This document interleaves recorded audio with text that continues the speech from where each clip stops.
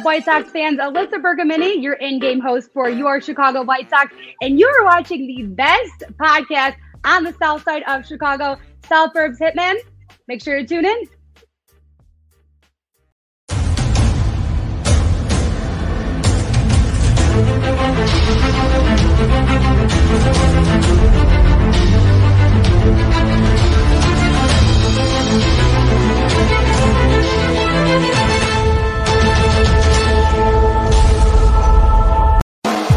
You're listening to the Ballroom Network. The following program is intended for all audiences. Welcome to the South Burbs Hitmen Podcast with your hosts, Joe Mandel, Steven Zim Zimmerman, Vinny Parisi, and Chris Gonzalez.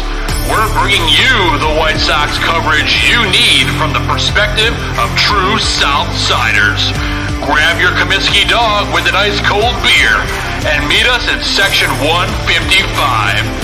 Everyone get on your feet for your South Burbs Hitmen. That ball hit deep.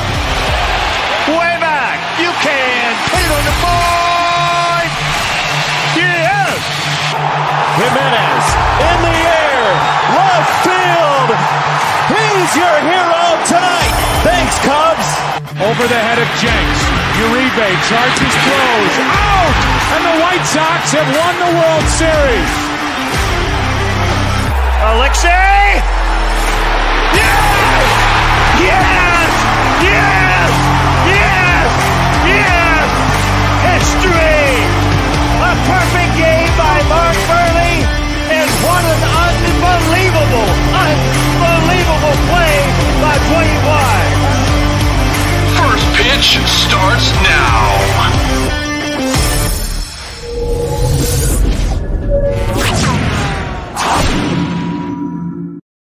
What is going on, everybody, and welcome to South Burbs Hitmen. I am one of your hosts, Joe Mandel, and I'm joined by all my White Sox brothers in arms for the first time in quite a while. We've got Steven Zim Zimmerman, Chris Gonzalez, and Vinny Parisi.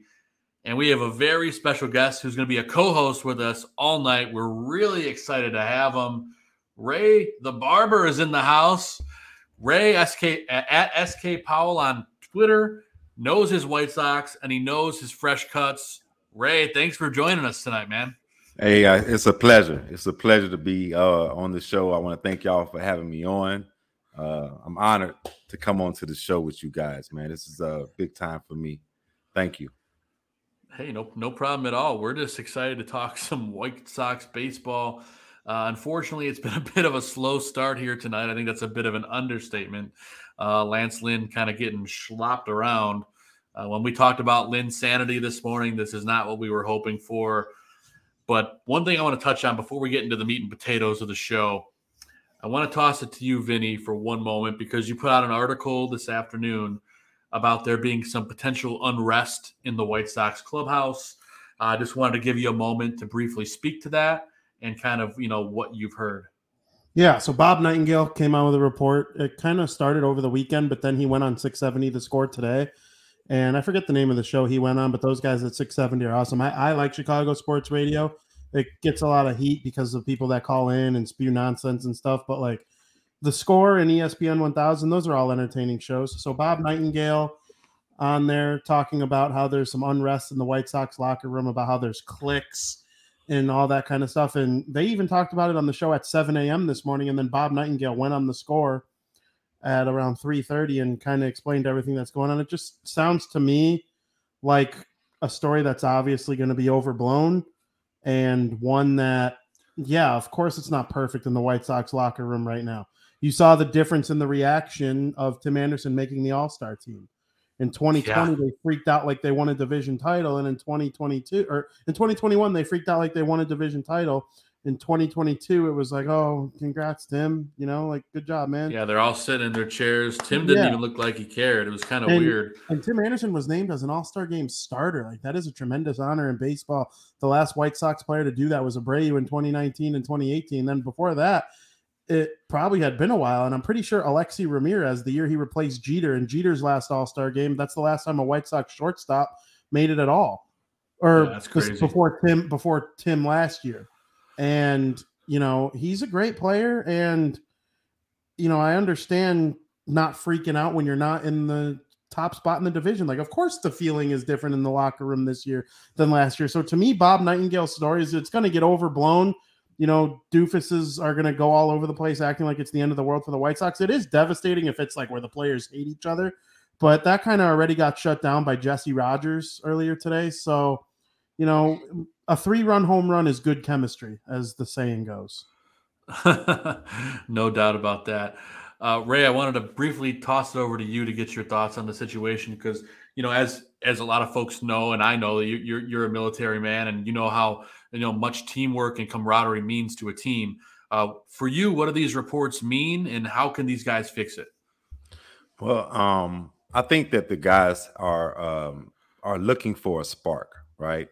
So Sure. in the military, as a leader of men when I was in the Army, I would figure out who's the unsung leader of the groups, right? So say there's one guy he gets gravitated to. So as the leader of that platoon or that squad or whatever I had, I would rip him a new one in front of all of them, right? Yeah. And then I would pull him aside and talk to him and say, hey, man, here's the reason why I did that, right?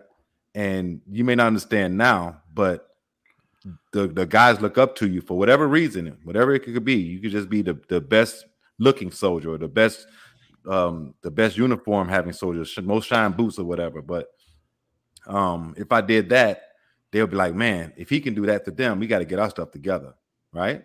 So Yeah. I think that the guys just need a spark, man. I don't care if it's a in the locker room type stuff, but that report though, it was kind of just like, where did this come from? And that's what kind of took me off on it. Like, I don't even know how that came about. I guess the video came out. Then soon as the video comes out, here comes that report. So it's like everybody's looking at it, like Vinny said, like it's the end of the world. But I don't think that's the case. A 3-run shot is the end all. Yohan gave us that tonight from a guy who hasn't even hit over 200 this year. So That's here we right. are. Yeah. That's The all thing it I wanted takes. to add, Bob Nightingale, he's reputable with the White Sox. As unreputable as he's been with other teams, he's got multiple mouthpieces in the White Sox organization. I know that for a fact. I've been told that from my source. And when Bob Nightingale tweets something about the White Sox, take it for what it's worth. And what it's worth is the White Sox aren't as happy-go-lucky in the locker room as they would be if they were in first place by 10 games. Shocker. Yeah, well, we'll see what happens. Of course, apparently Kenny Williams talked to the boys before the game today, and then they have Lance Lynn go up and give up 5 runs in the first inning. So, we'll see what kind of fight they put up the rest of the game. That's what it's all about here. Haven't had a chance to toss it around the horn yet to Chris or Zim. Gonzo, it's been a hot minute since we've seen you, so I'll just give you the floor for a moment. First off, how are you doing? And secondly, what kind of baseball do you feel like watching tonight? You're on mute, my friend. Living the mute game. Live in the mute game like a rookie. All right. I started off the morning on Sean Sierra's Morning Zone Chicago. Sean and Maya in the morning. That's right, on Sports Zone Chicago. And if you haven't seen it, that was a hot 35 minutes. That got me really amped in the morning. The only thing was I had to wait that whole break from then to this show. So that kind of slowed me down a little bit. But that was definitely exciting. Shout out to Sean for getting me on there. I was excited to be on. For sure. But to go to this article, I think I read somewhere that this was from late April is when this unwrath was from.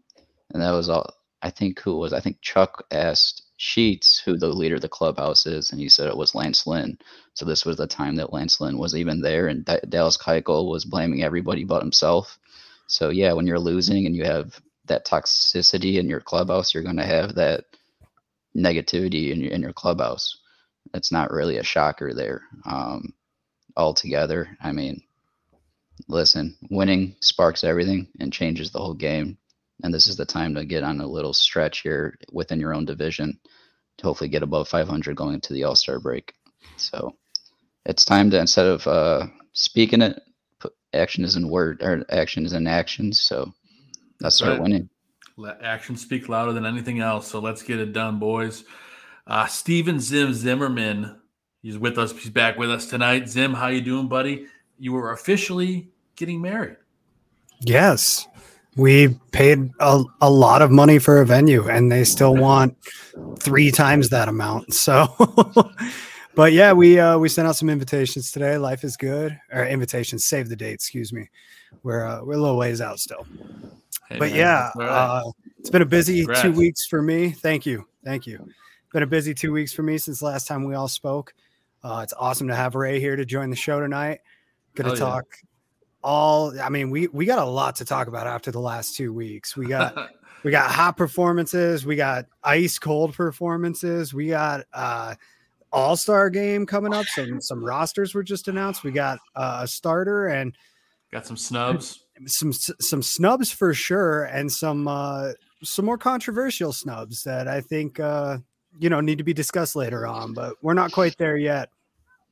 This locker room piece that Vinny wrote about, that Bob Nightingale reported on, though, I gotta say I was not surprised to see it come out. I really wish that I was, but unfortunately, like the way this team has been going this season, like that's what happens. And winning cures all ailments, but I mean losing does just the opposite. It takes these rifts that are in this team and just makes them even deeper and spreads them further apart.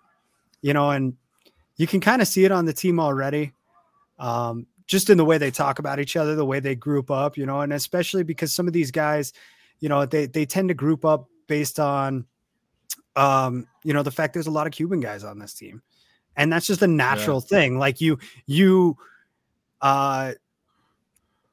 group towards what you're familiar with. Right. And so it's not to say anything about anybody. It's just to say that like, this is human nature taking over at this point, so hopefully, a few more of these 3-run homers happen. These guys come together a little more tightly. I don't know that firing anybody fixes anything, but the guy we would fire is the guy that we need to talk about in this next segment.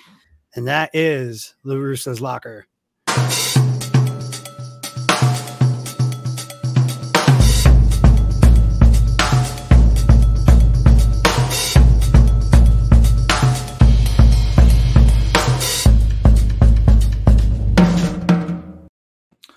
All right, so this is a segment we like to call La Russa's Locker. We get to tee off on the manager, or we get to give him props where props are due.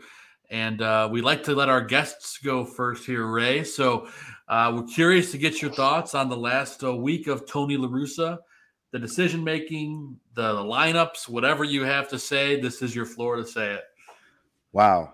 I didn't know it was going to come straight to me. All right, so I could give it to someone else if you want a minute. No. I'm good to go because watching the game the way I watch them now has really made me a smarter baseball person. But at the end of the day, La Russa has been having an up and down kind of last 2 weeks.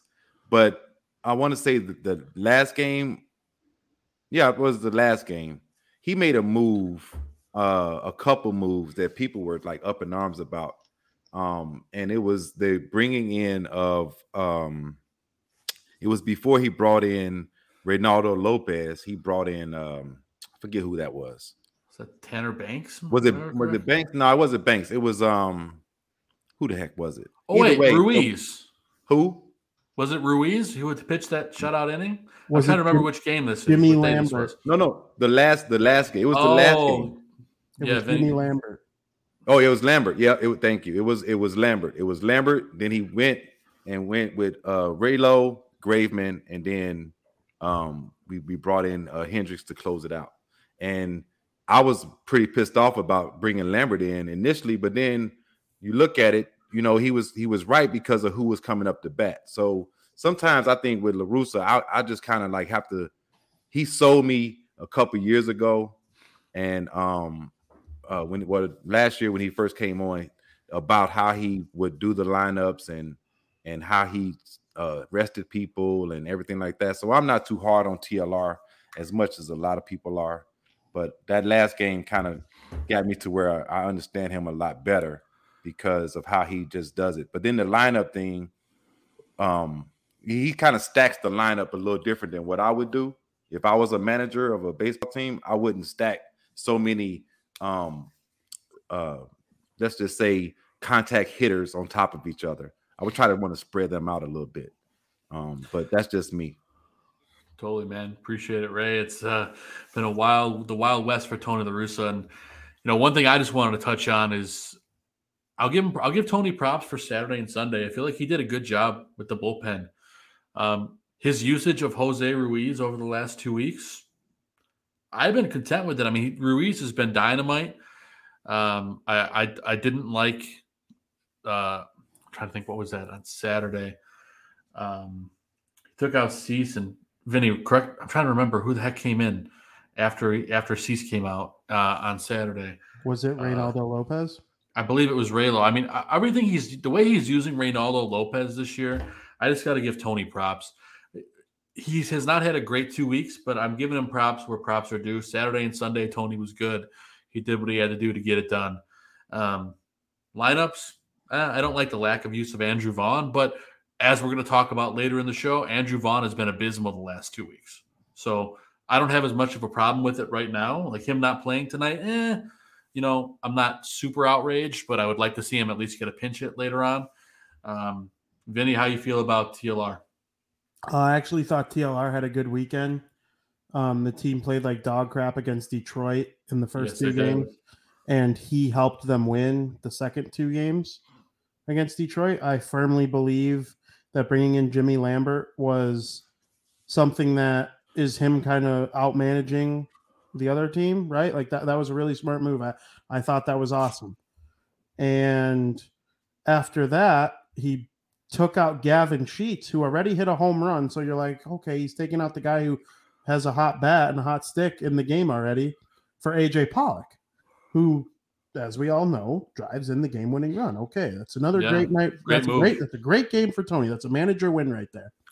And then tonight, are you kidding me? Lance Lynn is it's the 5th inning. Okay, he pitched 40 pitches in the first inning, right? So he's already behind the 8 ball early. You already are not getting a quality start from Lynn. All right, so it has the potential to become a bullpen game at any moment. He enters the 5th inning with 90 pitches. Okay, I don't hate him coming out. There were some people on Twitter saying he should have never came out to start the inning. I disagree with that. I would have let Lance come out with 90 pitches in the 5th inning, see if he could get you through 5. But then Lance Lynn gives up a single. Then Lance Lynn hits the next batter. In what world, with 99 pitches, do you let Lance Lynn face the 3rd batter of that inning? I have no idea. I was appalled that he threw the first pitch to Jones. And then what does Jones do? He gets a double.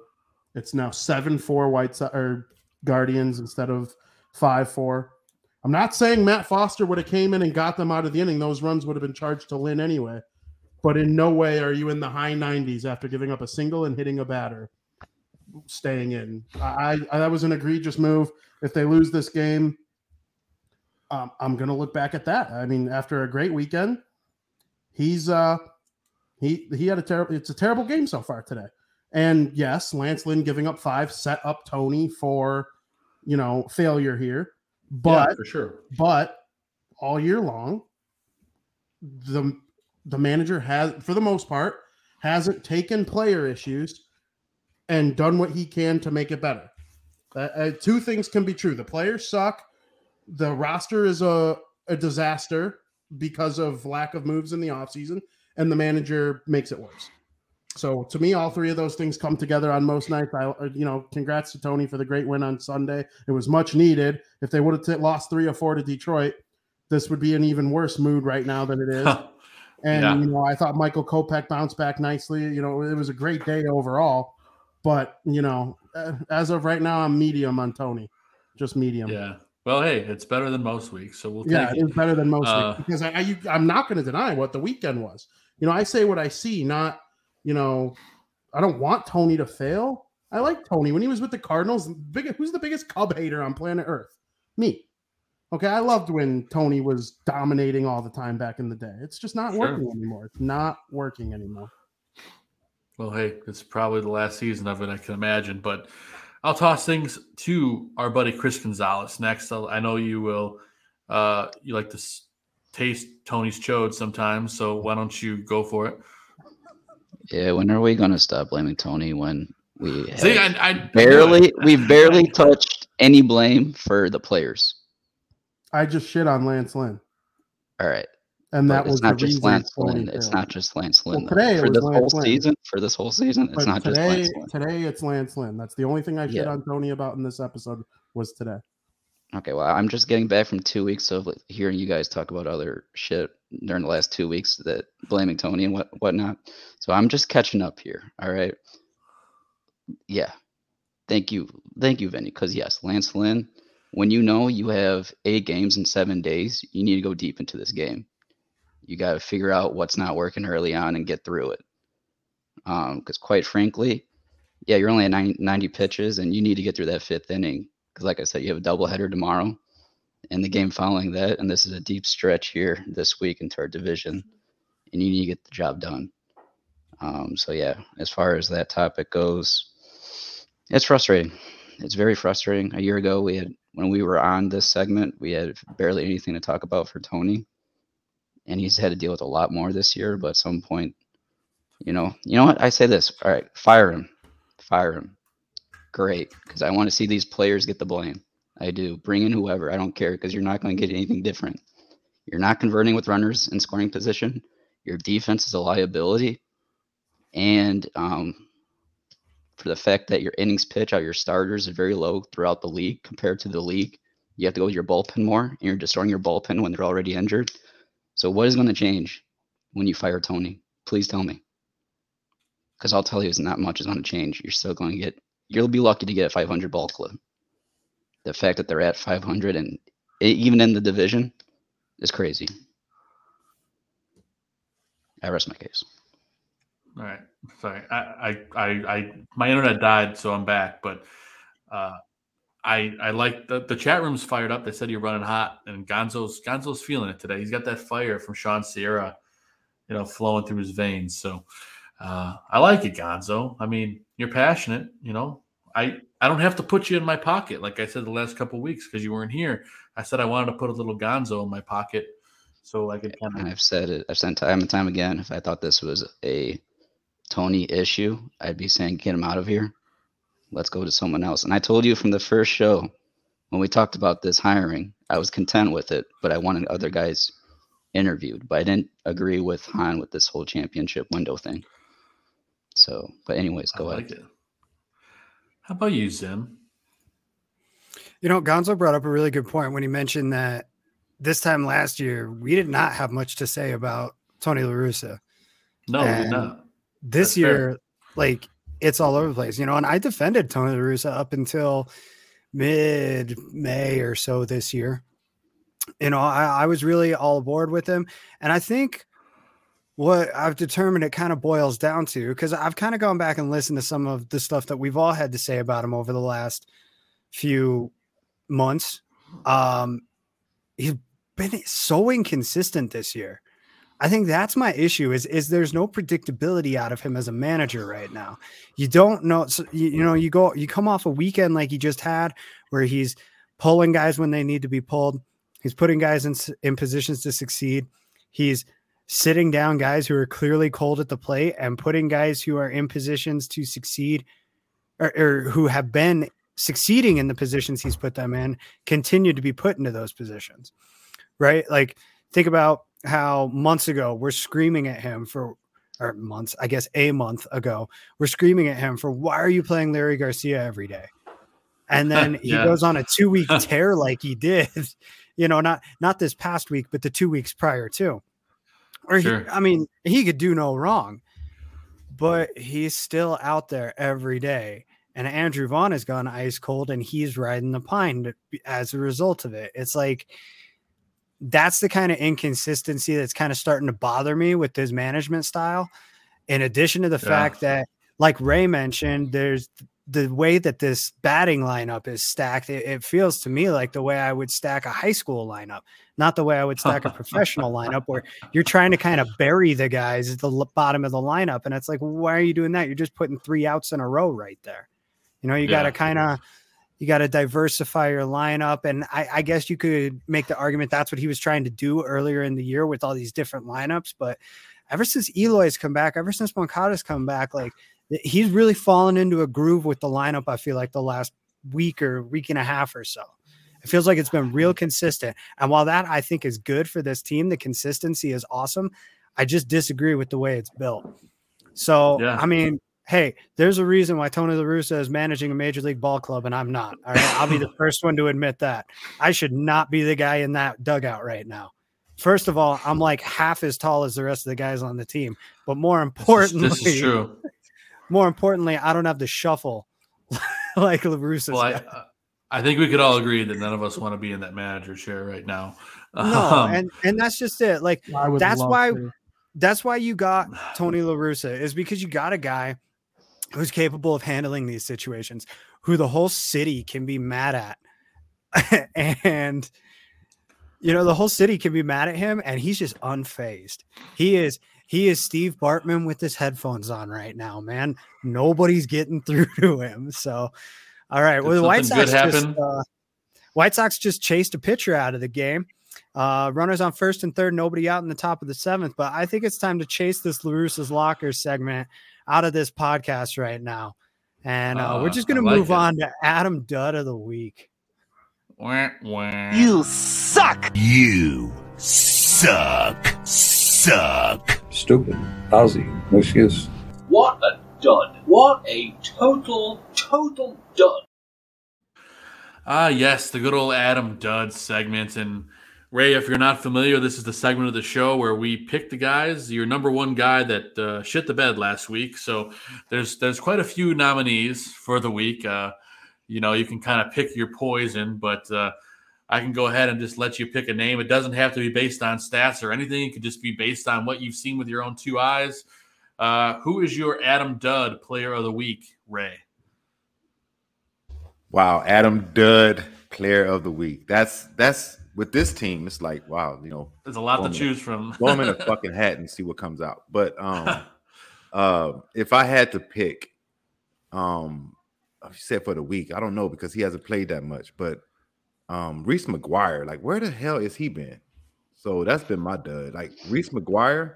I mean, Zavala comes up and he goes on a fucking tear. He's been ripping the cover off the ball, and he's been catching everybody except for, I want to say, Kopech. So he's essentially made our signing of Reese McGuire null and void. And here we are. Once again, Zavala's starting tonight, and Reese McGuire is my dud. And he had he threw out a guy yesterday, but it wasn't because of a good throw. It's because of a good tag. Exactly. So, that tag by Harrison, right? It was Harrison. I believe that was Jay Hay that made the tag yesterday. Yeah, I think it was Jay Hay made that tag. It was his. When we get to y'all got a segment for who you're happy about coming up. We do. That's after. Okay, that's great, after wonderful. One. Don't nobody take my guy. All right. All right. I love it. All right. Let's lead off with the guy or Zim here. Actually, Zim, who you going with your Adam Dudd of the week? Can I go with the entire umpiring crew from that Minnesota series? Those guys were terrible. Oh my God. That was pretty bad. I mean, I've watched some bad games this season, but I mean, those guys might as well have been wearing Twins uniforms. I mean, the stuff that just was not getting called on one side and was getting called on the other, that was a hometown crew for sure. And I mean, I hate to complain about umpiring. Like, I really, really try not to, especially now that Joe West is retired, but every once in a while you got a crew like that where you're just like, oh man, it feels like they're against you. And I know that's not the case. And I know sometimes these guys just have off nights. It felt like those off nights all turn the same direction. But no, if we're going to do a White Sox player, I got to give it to Joe Kelly. That's a dude that I really thought was going to be a key signing for this team and for the good reasons. And that's he's been a brutal key signing 2 weeks. For all the wrong reasons, man. 6 earned runs and 4 innings pitched. I mean, Look at the 6 walks. This guy got chased out of the MLB. I mean, I know I've used that term like 3 times in the last 5 minutes now, but I mean, he got chased out of the MLB like a dog with his tail between his legs. And I thought he was going to come back with a fire and he was going to be pissed off. We were going to get, that chirping Joe Kelly that you always saw the videos of when he was with, with LA? Yeah. But no, man, you see the reason he was just waiting for somebody to call him on March 15th. And, yeah, I guess so. And this one kind of backfired for the Sox so far.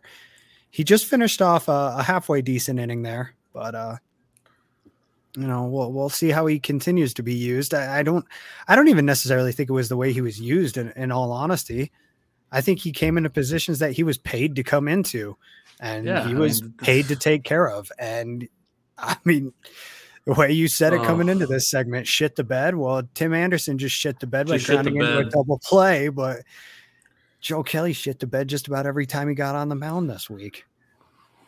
All right. Well, I think that's a pretty good choice there, Zim. Vinny Parisi, who's your dud this week? Yeah, I was going to take Joe Kelly. I'm happy Zim mentioned him. The only thing I fear about pooping on Joe Kelly too much is because Liam Hendriks was up for this segment pretty much every single week early in the season.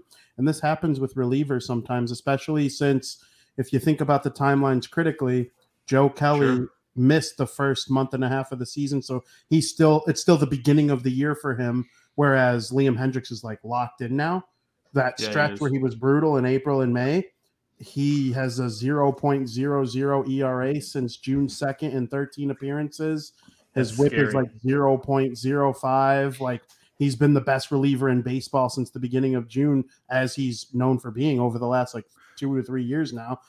Back with the A's. He's not even on the All-Star team. Yeah, he's not on the All-Star team. It's probably because of that first half of the first injury. Half, first 25% struggle, where, if he pitched like he did the last 13 appearances all year long, he'd be like the number 1 reliever in the All-Star game. He still could be the reliever of the year by the end of the year. So I have hope for Joe Kelly with Liam in mind and how the White Sox handle pitching. It's the only part of their coaching staff that doesn't stink. So, in terms of a dud of the week to pick, I'll go with Yoan Moncada, the guy I picked for Pick to Click. Big 3-run home run tonight. Hopefully that's a sign of him being back. These aren't the worst Yoan stats of all time. Obviously, you don't want him batting .214, but he's got those 6 RBIs. And I saw it in a tweet earlier today. Someone tweeted out his stats with runners in scoring position. It's like, holy shnikes. He's one of the most clutch players in the American League. And then his batting average when players aren't in scoring position sucks. And obviously you come up to bat more often with not runners in scoring position. So he just sucks most of the time. But, and his home run, runners on second and third, Tim stole second. So now there's runners on second and third. He hits it to Pluto. So, I don't know what's wrong with Moncada. He's one of the most toolsy players I've ever seen. And most of the time he just sucks. But then when he's awesome, it looks pretty. Like his home run tonight looked like he might have not gotten enough, but then did he? Dead center. Yeah, just about. It's a really hard hit ball. It went really far. It's obviously hard to hit home runs dead center in any ballpark, but, need more from Yoan. I do think it comes eventually. But then again, how long are we going to keep saying that with this guy? True that. But good pick there. Vin, Gonzo, what do you got as Tanner Banks enters the game, by the way? Yeah, before I go on to this, I just got to say, once again, I'm disgusted. Runners on the corners with no outs.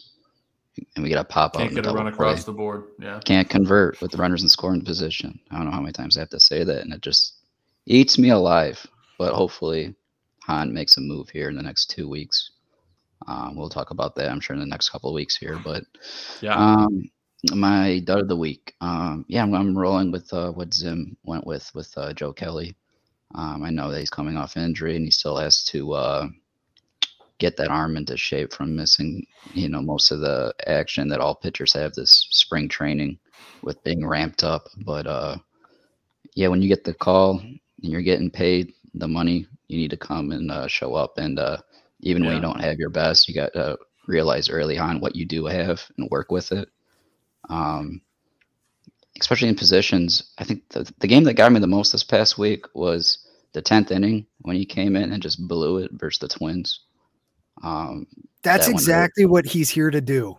Is that kind of stuff. Yeah. Yeah. So, because I think in that game, Vinny, you might have to help me out here, but I think Graveman and Hendricks went right before him to go into the 10th there. Yep. Yeah.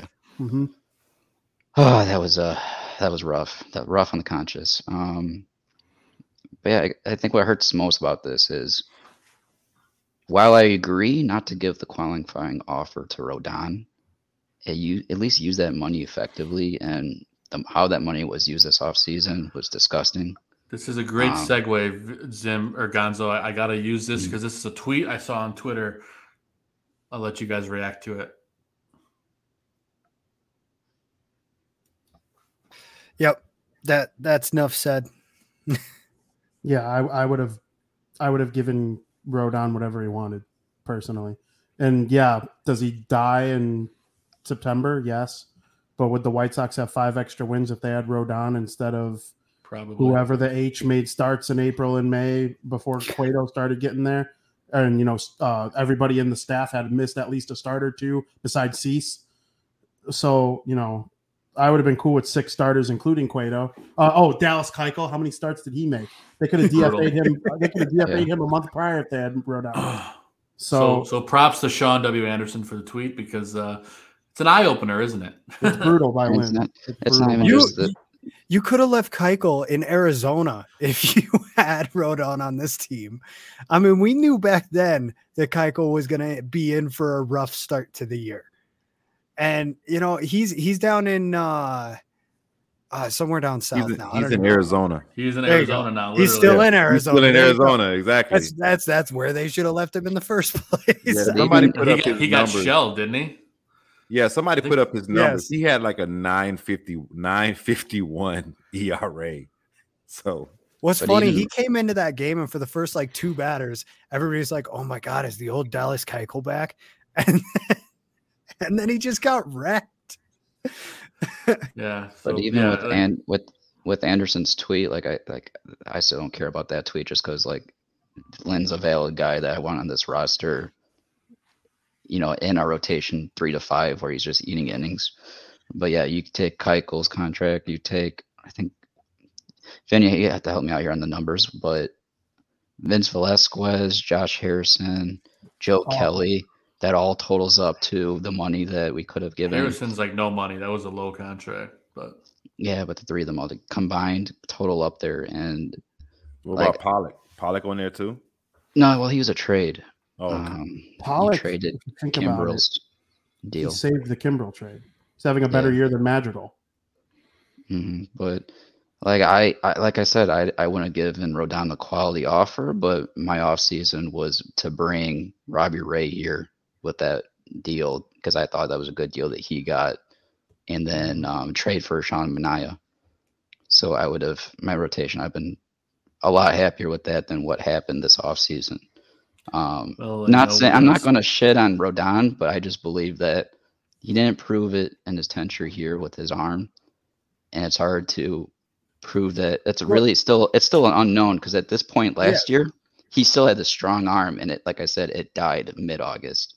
It's a very valid point because we're not even halfway through the season. Sorry to cut you off there, but yeah. And I know Jason Landowski's like, hey, why don't you give him the offer? He'll have that arm strength for this year. But no. If you know anything about arm strength, it takes time to build that, years to build that. It's not just a one, just because he ran dead last year, his shoulder's going to be used to that for this season. It's still an unknown. Yeah. Now, saying that, I praise Rodon for doing his thing because he deserves it. He absolutely deserves it with what he put into this game. He just, that's unfortunate that he couldn't prove that up until this point. But I hope he continues to shove it because, he's at that point of his career where he needs to get, whatever money he can get and to prove himself ultimately altogether, just prove it to himself that he was drafted for that reason. And I'm happy for him because not only am I happy for him for proving it now to this point, or going from last year, but that's strong first half to this season, carrying that over. But then he sees his teammate in Dylan Cease, and he shouts him out for getting that snub, and that's what I love to see. The team camaraderie of the pitching staff right there, the former teammates. Definitely, man. Yeah, definitely gotta love that brotherly love, even on different teams. But real quick, I'll make it quick. I'll get out of here, and then we'll move on. But wrong segment. My Adam Dud of the week, if I could find it here. I just had it on the screen. I've gone back and forth between two guys, but I settled on Andrew Vaughn. I mean, he had a pretty brutal week. I'm sorry, this is over the last 2 weeks because we didn't do a show last week. But in 2 weeks, Andrew Vaughn has mustered together 8 hits and 45 at-bats. The 9 Ks is a little worrisome for me because Vaughn's, he's been swinging big. And Tony's kind of putting him on the bench, which is rightfully the right move right now because he's ice cold. Another guy, veteran AJ Pollock, a rough couple weeks as well. 7 for 32, 219, only 2 ribbies, 2 runs, and a monstrous 12 strikeouts. Not a good couple weeks from AJ Pollock. So these guys got to get it together. But on the flip side of things, what about the guys that did well?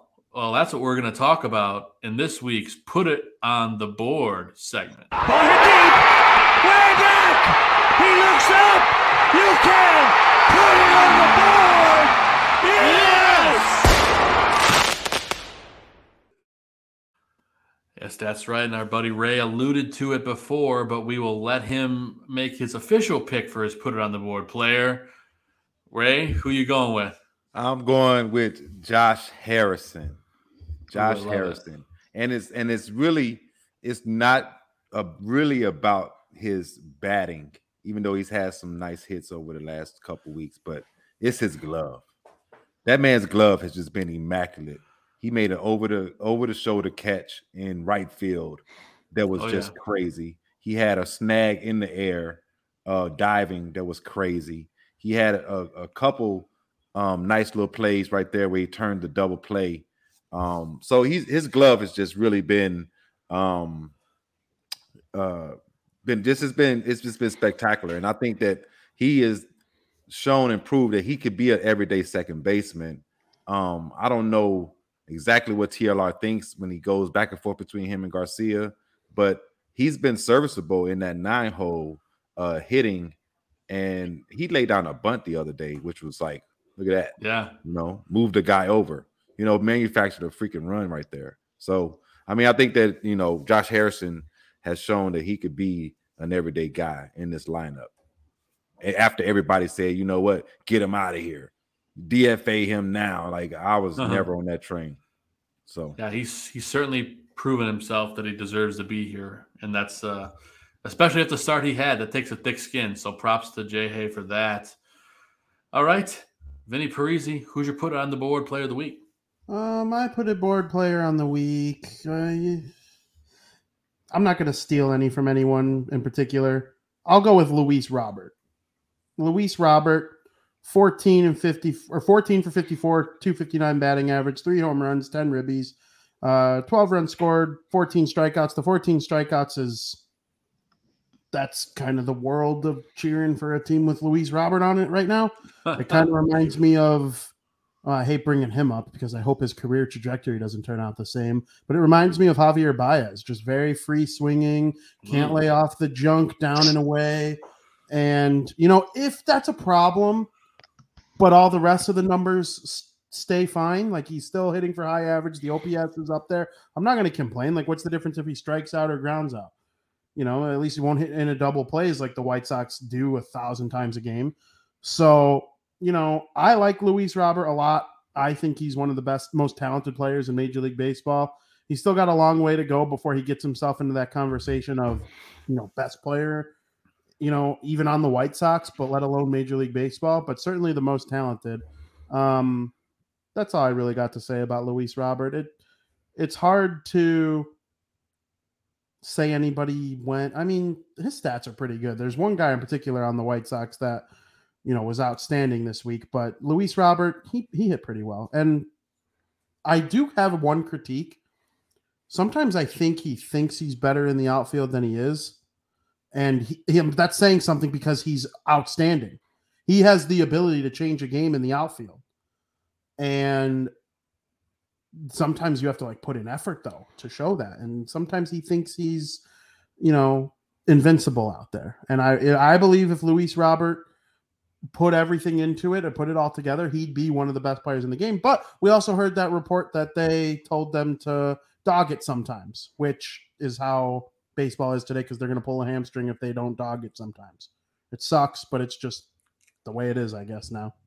It definitely sucks. Vinny, thank you, sir. Gonzo, what about you, man? Who'd you put it on the board player? We're going to move through this segment relatively quickly to get the show moving, but who you got? I got Seby Zavala batting, 340 there for the week when we need hits coming from the catcher position. Seby did it. He's 387 over the last 2 weeks, yeah. Yeah, he's really going to make a tough decision here when Grandal comes back here, and hopefully in the beginning of August, hopefully.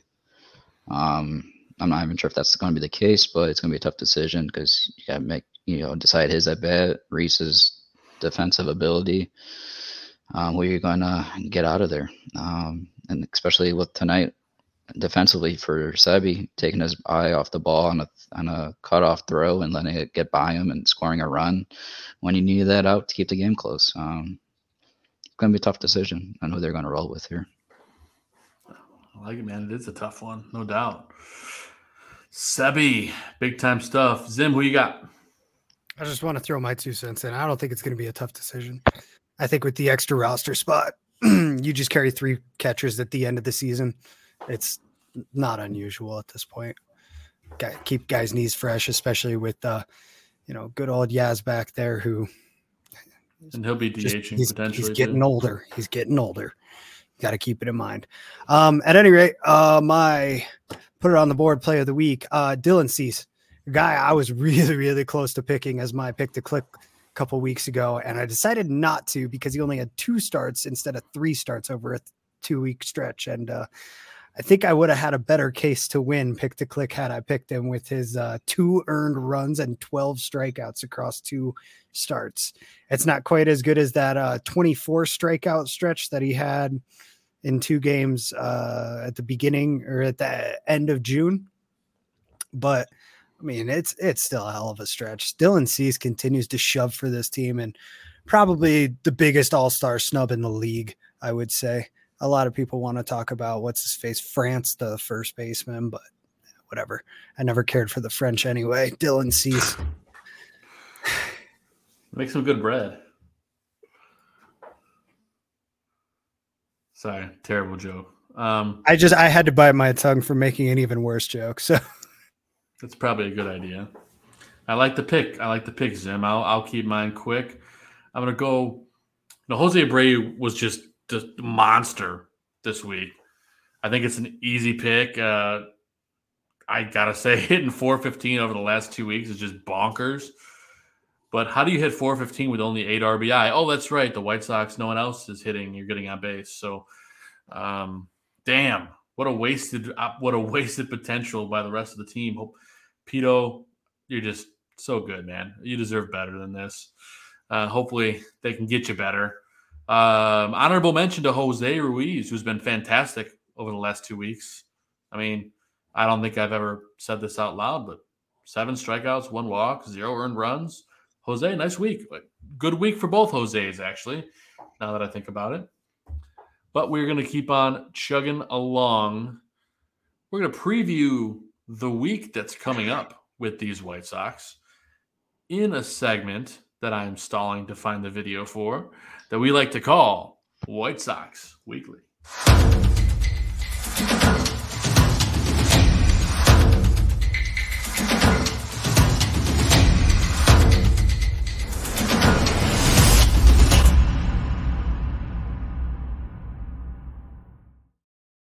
That's right. We're going to preview the week that's coming up. And our buddy Gonzo usually heads things off here. Of course, we've got the Guardians, and then we got the Minnesota Twins. But Gonzo, I'll let you get into the details here. I'm going to pull it up on the screen to let you talk through it. But what are you looking at this week, bud? Yes, so White Sox Weekly here. We have a 4-game road trip out in Cleveland. Start from Monday through Wednesday, 4 games in 3 days.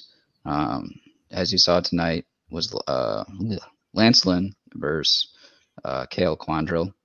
As you can see how that one went, we were kind of hoping for a better start out of Lance Lynn.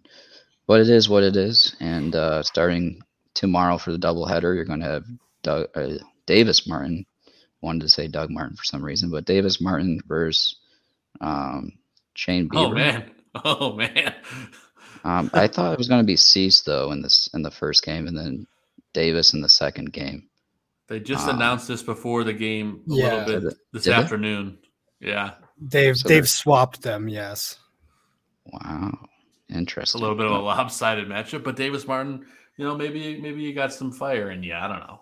I guess Tony doesn't want to waste a start out of Cease. Better use him for game 2 on whoever they're going to decide to fire that back at. And I think that's a smart play. Like, Cease hasn't been getting run support lately, especially against a guy like Bieber, who can shut you down because he's done it multiple times this year already. I think it's a good move to swap him. Yeah, I mean, I can't complain too much because I was starting to think that as you were talking there, but you got a valid point there, Zim. You got to grab a game, and hopefully you can grab both. I would love to see that matchup of Cease and Bieber, but I'm sure we'll see it later in the year as well. This is going to be game 4. The last game of the series is going to be Lucas Giolito versus Aaron Saval.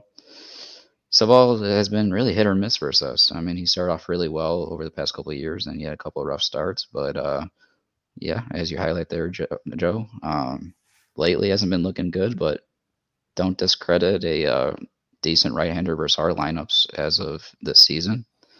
Hopefully Lucas Giolito continues to bounce back and have a good matchup versus the Guardians on the road here. I would love to see these guys pull 3 of 4, but I'm feeling it's going to be much of a split here in Cleveland, and it really hurts to say that because I believe Cleveland has 6 games behind us, or they have 6 games less played, so they have games to make up. So you really want to start winning some games against them to better your odds later in the season down this division stretch here.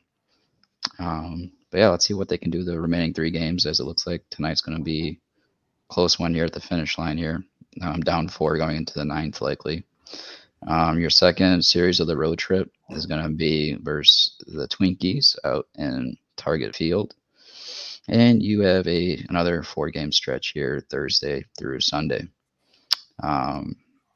Game 1 on Thursday is going to be Cueto going up against possibly Sonny Gray, if I would have to guess there at the matchups lined up. Cueto's been on fire, a lot of quality starts lately out of the guy that's fifth in our rotation. Couldn't ask for anything better, and for half the price of, let's say, Rodon, he's just money right now. And that's the guy that we need down the stretch, eating up innings, quality starts. Beautiful, absolutely beautiful from Cueto. Hopefully he continues in, because I know that last start, we didn't give him any run support at home versus the Twinkies, so hopefully. Yeah. Talk about a guy that's an unsung hero for the put it on the board player. I can't believe I didn't even nominate him, but Johnny Cueto, props to you. Yeah, he deserves a lot better. Game 2, Moist Michaels on the mound versus Smeltzer. Smeltzer's a guy that has bounced back, and they're one of their developer guys. And once again, Kopech, another guy that deserves better from the offense, backing him up, because he only gave up, I think Vinny pointed out in our Put On Your Socks video, he only gave up 2 runs in that first inning last start. And we couldn't, we couldn't even muster him. He had to go non-decision there when he should get a dub. A lot of that lately. Yeah, too much of that lately. Game 3, Lance Lynn Sanity. Hopefully he bounces back here. His second start definitely of this week. Linsane versus Dylan Bundy, a guy that, gosh, I don't know why he shut us down the other day, man. I don't know why these average right-handed pitchers are making us look silly this season, but this is another guy that looks completely different after surgeries. He's got average stuff, but he's figuring it out with location against our hitters apparently. Last game is going to be of this road trip on Sunday is going to be Dylan Cease, his second start of the week versus possibly Winder. I like how things are shaping up here on the road in Minnesota. really hoping for 2 out of 3 from this road trip with them. And altogether, you really want to take 5 out of 3 on this 8-game stretch here. Get to 500. I would at the very hope least. that we can at least win 5 games on this road trip. Otherwise, Yes. I do. Sorry to cut you off there, Joe. I wanted to talk hitters at the very least here. Obviously, you saw it on the broadcast there that they were showing All-Stars for the Guardians, but Jose Ramirez, he didn't really hurt us today, but not yet. He went over 4. He went 0 for 4, but 3 more games here of this series, and that's a guy you don't want to get heated up. He's been on a cold stretch lately. Definitely don't want him to get heated up versus us. Well, that's one thing I hope Tony learned this year is do not pitch to Jose Ramirez. Please put him on the bases. There's a couple guys I'd allow to pitch to him, but when I wouldn't even risk it right now when we need to win games with, depending on the game situation, of course. But yeah, let's not get him going. And then going into Minnesota, Byron Buxton, another name. You want to be careful with. Yeah, he's only batting .215, but he's got 23 bombs and 42 ribbies. He's a guy that he's got one hell of a glove out there in center. Runs him down, obviously, with that triple play he made versus us that I don't want to talk about ever again a week ago. But yeah, between his at bat and his ability to get to the ball and the gaps, yeah, be careful with him.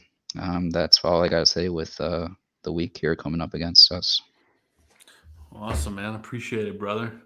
And part of this segment, Ray, at the tail end, we do our picks to click for the week ahead. I actually finally won one last week, picking Jose Abreu 2 weeks ago before our little Fourth of July. You won on a technicality, all right? You can just by 150 batting average points. Yeah, that's right. That's right. But Ray, I'll let you go first as a guest. We'll let you pick someone for the week ahead. If you had to pick for someone for this week to kind of turn it around, get things going, be the straw that stirs the drink, if you will, who are you going with? So you know, I run the run a little space on Twitter, right? So yeah. So as you know, I hope we'll talk about that a little bit later. But we will. Anyway, as we were watching the game today, everybody was shitting on Yoan, and I was just like, "Hey guys, hold on, wait a minute. Think about the last couple weeks about Yoan Moncada.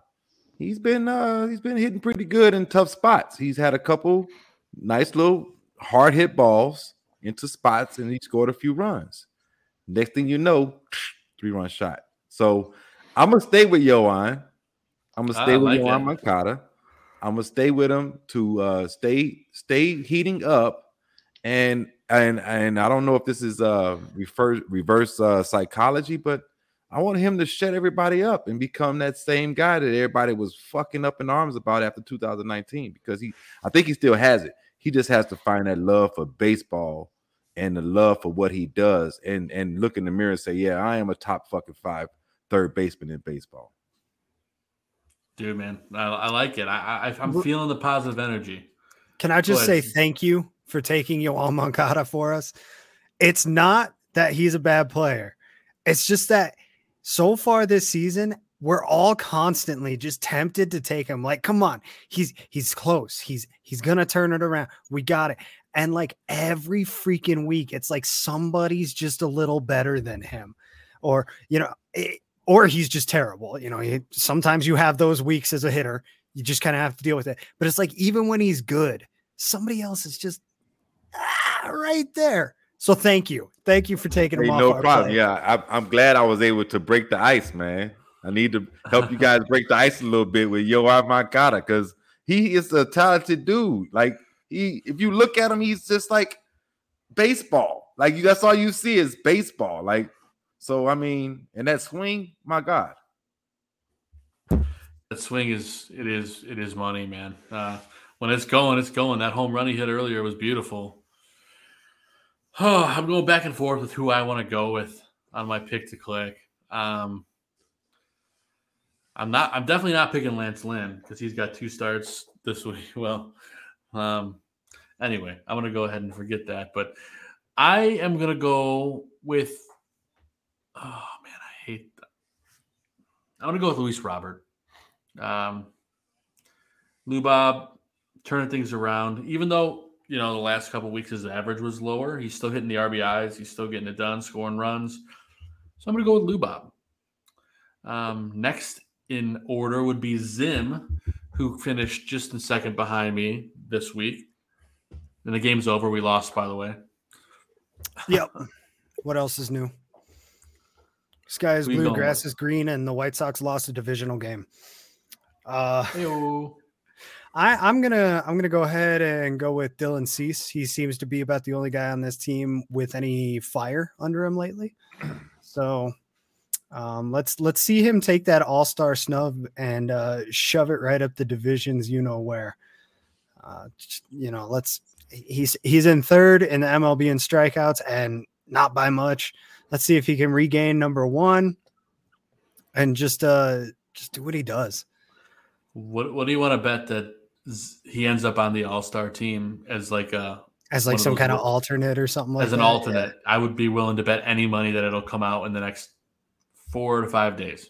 But yeah, I hope it's after his next start so that he's got a little juice in the tank for it. All right, well, I don't even know if he's that kind of guy. Honestly, he seems so mellow even when he's on fire, Yeah. I like the pick. He's always just so calm and collected. Sure, he shows the emotion from time to time, but generally speaking, I kind of like that about him. I like that cool-headedness, that level-headedness. But we're gonna go with the next guy in line here. That the guy I picked, the guy that went first, Moncada last time. That's Vinny Parisi. Vinny, who are you gonna go with here with your pick? And I'm giving Gonzo last just because TA had a brutal, not the last week, but the week before that was absolutely brutal, which is why I've got Gonzo going last. Yeah, I was gonna take Cease, so very nice pick, Zim. I was going to take him, probably kind of mad about the All-Star break. I would be if I had those numbers. He does have that start on Sunday, so he probably wouldn't pitch in the All-Star game anyway. But that part of me thinks that's a reason that he's not going to go as an injury replacement. But who knows? Maybe out of respect, I'll send him. I hope they do. Maybe he'll toss an inning. But I'm going to go with – I never take Jose Abreu. I don't think I have this season. So I'm going to try that train this week. I'm going to take Jose Abreu. He has been really good lately. Yes, he has. That one game, though, that I can't remember exactly if it was the game against – I think I had to be playing Detroit. And he came up to bat with a chance to get the game tied late, and he put up one of the most non-competitive at-bats I've ever seen him put up. It was almost looked like he struck out on purpose just so the game. We were there. Yes, that is the one. We were there. Yeah, we were at the game on Thursday night. Yeah, it was Thursday night against Detroit, and that's why I was struggling to picture watching it on TV because AJ Hinch pitched to him. Yeah, AJ Hinch is a clown too lately, but. Got balls, though. I'm taking Jose Abreu. That's my guy. Hopefully Pito puts together another strong week. I love it. Just to do the breakdown recap here, Ray went with Moncada. I'm going with Lubob. Zim going with Dylan Cease. Vinny with Pito. And we didn't get Gonzo's pick yet, but I'm going to go ahead and assume he's taking Tim Anderson, but I'm probably wrong. No, you're wrong. Who are you taking? I'm going to go with Tony La Russa. No, I'm just kidding. Good luck. I would. You would automatically lose. Hey, I would definitely argue my points, and I would have definitely had a good win on Sunday if this was this week. But let's see. I was really hoping that Zim would not go with my boy Dylan Cease because that's definitely who I was rolling with here going into this show because I thought no one else would have really thought about pitching for 1 week. I'm stunned you're taking Joe Kelly, Gonzo. That's a bold choice. I can't even do that. Going last is going to be rough here, but I have a feeling my boy Eloy's going to have himself a week, and I'm going to pick Eloy Jimenez. I know tonight he had 3 at-bats and 2 strikeouts and a That was walk. a rough start tonight. But overall this week, he's had some pretty solid contact and had, I think, 1 or 2? No, 1 home run, right? Last week coming off. One home run. That was his first game back. Yes. Yep. Yeah, and he took that off speed. I think it was a curveball. He flew out to left field there. But I got a feeling he's going to go on a roll here. I love it, boys. And now we get to go to our debate section of the show. It's a hot topic conversation in a segment we like to call the Guaranteed Take.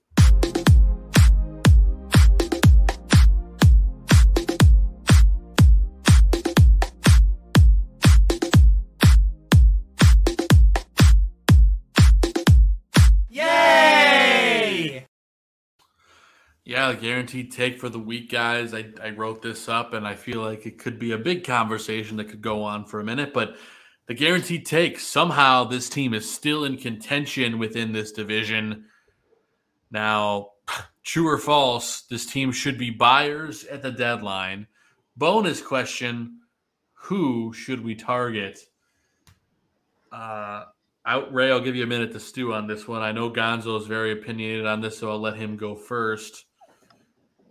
Gonzo, should we be buyers? Absolutely. Especially with how things are going here. I don't think you're going to get Tony to manage this team and not be sellers. At the same point, I think Hahn needs to prove himself here. With his tenure of his 10 years here, I think he needs to prove himself at the deadline because he didn't prove himself in the offseason. So the 2 guys that I would go after right now, San Francisco is 10 or 12.5 back. I would give him a call and see what it will take to get Logan Webb off of their hands. And then I would also call Cincinnati and go get Drury for my offensive bat. And that's what I would roll with at the deadline here. Love it, Gonzo. Ray, should the White Sox be buyers? I think we should add another strong arm. Just because bullpen or starter. I'm thinking starter-esque type. You know what I mean? Like a Crochet kind of guy. Yeah, they can spot, but I honestly, you know what though? Take that back. I don't want that. Take that back. I think we should be at least in the Brandon Drury discussion. I've started looking at him a lot more lately, and I like what I see. So if we're going to go try to get a little bit of pop at second base, I'll be cool with that with Brandon Drury. But the only reason I took back the arm is because I tweeted out probably 2 weeks ago that Ronaldo Lopez is probably going to be the most important piece going forward. He's been so good. Yeah. So I tweeted that out like 2 or 3 weeks ago. Like, in my eyes, he is the most important piece coming out for the White Sox. That role that Kopech had last year out the bullpen, that's Raylo this year. So yeah, I think Raylo, you're right. Yeah, I think Raylo can do the job if they allow him to. And every time he's come out, he's touched 100. Just put that out there. He's looked great and he's getting healthy. Well, he is healthy. Clearly, he's pitching well. So I love that outlook there, Ray. Vinny Parisi, should this White Sox team be buyers, and who should we acquire if we need to be? As of right now, I would say yes, because they are still competitive in the division. But if 2 weeks go by and they can't beat the Guardians or the Twins, I will change my tune really quick. I'll sell Abreu. I'll sell Pollock. I'll sell literally anybody who is expired at the end of this year. So, my tune on that could change really quick. I was given an official list of teams that are already declared sellers in their own mind. This is from a source. The Reds, Cubs, Orioles, Royals, A's, Nationals, Pirates, Diamondbacks, and Rockies are all sellers within their organizational philosophies at this point. I can see that. The word I was given, Quintana, is available for the Pittsburgh Pirates. I know that's an intriguing name in White Sox land, but you look at his stats, he's had an outstanding season. I worry about that becoming Kimbrel 2.0. Really good on a low pressure situation. Games at Wrigley Field, it's nice out. Quintana's feeling good. All of a sudden he's on a contender. Boom, stinks. Bednar is a maybe. And I only have word on Pirates players. I don't have anything on any of the other teams I need other than the fact that they are sellers. But then Bednar is available. They are not going to part ways with Reynolds at any point. Anything you hear about Reynolds on the trade block from the Pittsburgh Pirates is fake news. So any guy from those teams specifically, I'm sure we got some people that watch the Cubs from time to time just because they're on national TV. Ian Happ would look better in right field than Gavin Sheets. Kyle Hendricks would be a okay like sixth starter, but then again they have Cueto, so if everyone's healthy, I probably would stay away from that. They're not going to trade Keegan Thompson. If that guy was available, I'd rather have him than like even Lynn at this point. But you know, they have no purpose for a guy like Wilson Contreras. The Reds have a bunch of players that you could easily try and pry away from them. I would imagine that basically everyone on that team except for Jonathan India is available. I'm not sure they part ways with Joey Votto, but the Orioles, they were on this list. But I'm thinking at this point, you know, this list was sent to me about a week ago. Why would the Orioles not back off of that and try to just like have a strong season, stand pat? They could be buyers now. They could get some good feelings. Kind of be last year's Seattle. If you miss the playoffs, make it be like by a game and a half, and then in the offseason you go, you know, do exactly what we wanted Rick Hahn and the White Sox to do this offseason, just start buying. So yes, so it's a long-winded answer of saying I would be a buyer right now, but like I said, my tude can change on that literally by the weekend. Yeah, I'm in the same boat as you, Vinny. I think right now, because the division sucks balls, I think we to put it lightly, aside from the Twins who are not real in my opinion, we'll see that here very soon once they start to play some good teams. And I don't know if we're considered a good team or not. Probably not right now. But I think right now we're still in the thick of it. So a good couple trades would put us to the moon. Second baseman, I think that's a must. At least an offensive second baseman, if you could do that. I'd love to see a bullpen arm. I don't think we need to get a starter. I really don't. I think you get a really good lefty out of the pen. I'd love to see that and just kind of go from there. So that's what I feel. Zim, we'll let you finish things off with the guaranteed take here. Sellers or buyers? Yeah, I'm not going to be as positive as you guys. This team is neither right now. They are absolutely not buyers in their current situation. And as Vinny said, they could be sellers as soon as this weekend. As far as I'm concerned, they could be sellers as soon as Wednesday. If we get swept all weekend, we don't win a game. Yeah. Yeah. If they don't take both games or at least one game of the doubleheader tomorrow, they're sellers. This team is dead in the water as it stands right now. They can't beat their own division. They're 1-5 against Cleveland. They are 13-16 against the division. This is a terrible division. You all just said it yourself. And this team can't even beat them right now.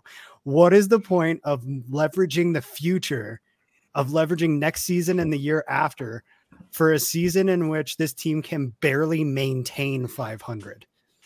I mean, it's not even that they're sitting around 500. Like they're struggling to get to 500, and that's fully healthy. They're still getting beat by Cleveland. Well, Zim, you make a good point. I think that's kind of part of the reason you're seeing so many of these clubhouse things come out now. Yeah, I think you're going to find that the guys that end up being the problem in the clubhouse are going to get moved. And I think that maybe can change the chemistry of what's going on here. I think that's a great plan. I think that this team, I said it 2 weeks ago, and nothing that happened over the last 2 weeks has made me change my mind at all about it. They need to be figuring how to retool for next year. This team is not going to be competitive this year. What do you get? Honestly, as a White Sox fan, what satisfaction do you get if this team busts their balls, gets their way back into a divisional race, ends up barely making the playoffs, and then loses in the first round again for the third straight year? What is the point of that? Who cares? The objective is not to make the playoffs. The objective is to win a championship. All right, making the playoffs is not good enough, and this team right now is barely a playoff team, and it really sucks because we were sold a product, and we did not get that product. I will say at this moment right now, we are definitely not a playoff team by what I'm seeing. It's going to take a lot of clubhouse stuff. It's going to take a lot of leadership stuff. And it's going to take some Rick Hahn. And why are we trying to do that mid-season? It's not to say that this team can't do it. It's not to say they can't recover and they can't become a decent playoff team. And certainly I hope I'm eating my words at the end of the year. I want to be very clear on that. I am still a White Sox fan through and through. And I very much hope that this team figures out a way to turn it around and be the team that we know and be the team that we know they should be, that we were sold at the beginning of this year, that we saw fight through the end of last year, that we saw Rick Renteria take to the playoffs. And we were told Ricky's not the guy. We're going to go get the guy. And they went and got Tony La Russa, and Tony La Russa fired up this team and really took them somewhere last year. And now this year, what is happening? There's a reason people are blaming Tony, and it might not be Tony's fault. But when he's what you're told is the final piece, yeah, he's going to get the blame. So at this point, anybody not named Luis Robert, not named Tim Anderson, not named Dylan Cease, and not named Michael Kopech. Those are the 4 guys that I don't touch. Outside of that, do whatever you want to try to make this team better for next year. I will say one thing about their minor league system. And listen, Rick Hahn got the rug swept out from under him when Jerry Reinsdorf went beneath him and hired Tony La Russa. I'd be fine with Tony La Russa being hired if it was the GM's decision. Like that is just bad. That's a bad way to run your business, your organization. Jerry Reinsdorf, at the end of the day, for me, gets most of the blame because he wasn't Rick Hahn's hire. It wasn't part of his vision with this roster. With that said, I will be done with him if he trades Colson Montgomery for anything. Unless that guy who they trade Colson Montgomery for better come here and slash 400, 400, and 500 and have a 900 OPS or higher, because this he's going to be named a top 100 prospect. You add Colas to that, and you add Cespedes to that, and that's going to be a better feel about the minor league system going into 2023 than it has been this year, as long as they keep those 3 guys. I just can't fathom trading one of those guys to, like Zim said, barely make the playoffs. Vinny, I actually have a little news for you. Colson Montgomery, as of last week, is number 99 on the top 100 prospects list. There you go. This little hitting streak he's got put together down at, what is he at, high A right now? Really paying off for him. I just want to point out that Vinny interviewed him last year. He did. He was all over it. If what's his name comes off, like Adley Rutschman and Riley Green, all these guys are going to start coming off. There's a chance he's a top 50 prospect after this season, especially if he, climbs up the minor league status a little bit and comes into next year. I'm not saying I'm done with the year. 2 of the last 3 World Series champions were in this dog crap position at this point, like the Nationals and the Braves. But the Braves went out and rebuilt their whole outfield after Ronald Acuna Jr. went hurt. They brought in Soler. Now I'm drawing a blank on what's his name, the outfielder. They rebuilt it all. In Jock Peterson, they brought him in. He was awesome in the playoffs. So, are the White Sox going to do that as smart as the Braves did? I'm not as confident. Yeah, no, I'm not confident in it either. I don't know if any of us are at this point. Ray, go ahead. Can I ask a question to Vinny though, real quick? Hey, Vinny, do it. Yeah. Is Vera on your list? Is he untouchable? I wouldn't trade him personally. You're talking about Norge Vera. Vera. Sorry for pronouncing his name. He's an interesting one. It's always interesting with pitchers, right? Because pitchers have a finite number of pitches in their arm. Like if you could trade a guy like that for somebody who's MLB ready, that's a little bit different of a story. But I probably wouldn't for sure. It's similar to Montgomery. Like you better bring in over a guy. No trading Vera for like Cesar Hernandez. No. I mean, if Vera brings you Brandon Drury, are you making that deal? I would consider it. I consider it. I don't know if you would. I don't know if you would. I would. But absolutely. I'm not trading any of the other 3 for something that might help them this season. If it would help them this season, it's like obvious. Like, let's say, who's crazy that could become available? I don't know. Jazz Chisholm Jr. Yeah. Okay. Exactly. Exactly.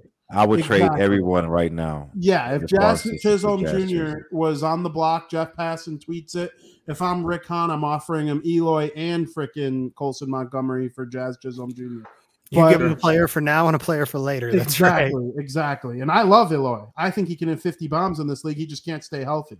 And, in Miami, things will be a little – they probably have a better everything in terms of training. He could hit 60 home runs down there. Yeah, exactly. Literally, Giancarlo Stanton did.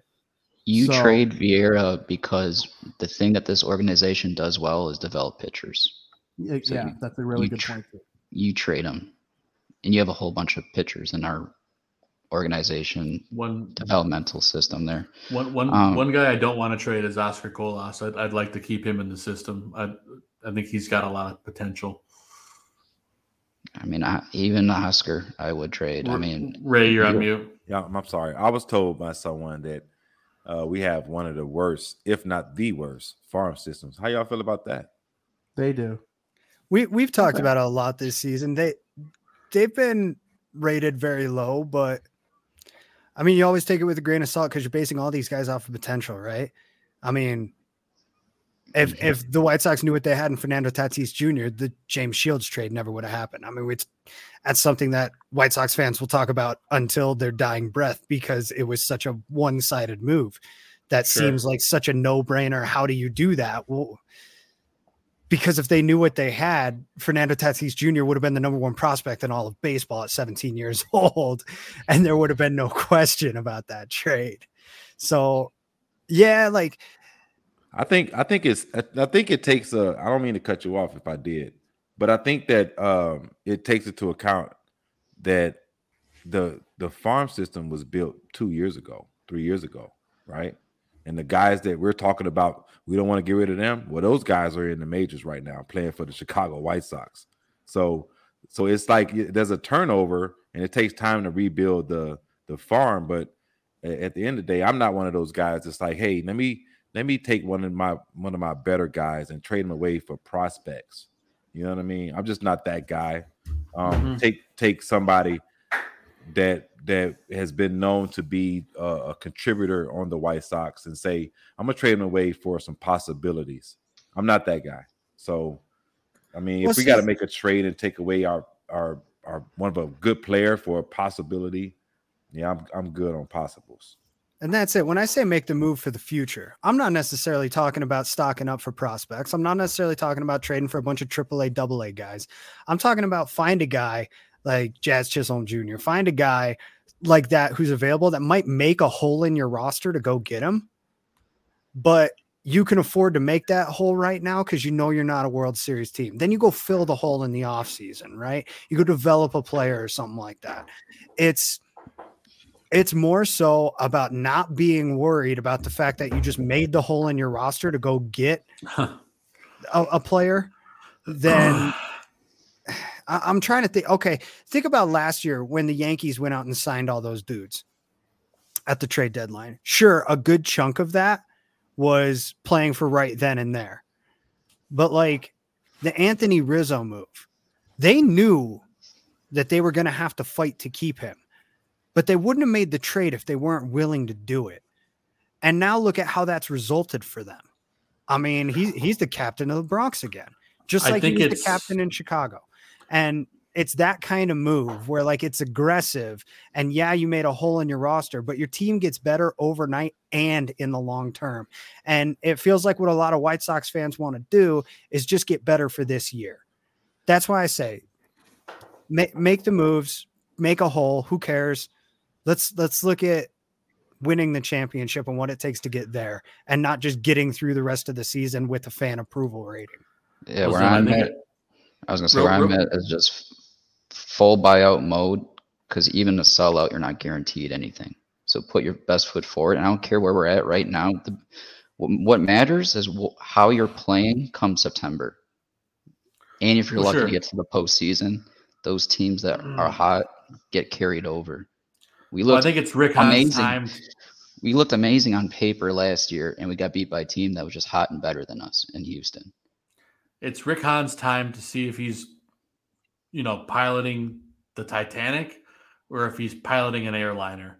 So, I think it's it's his time to shine. Rick Hahn, you got to do your thing, man. If you can't get it done, you can't get you. For me, you're on a countdown. If you can't get things figured out, it's all going to self-destruct. just to add to that, besides his GM moves, Vinny said with the whole coaching situation, he did choose Ricky Renteria to lead this from the beginning and failed on that.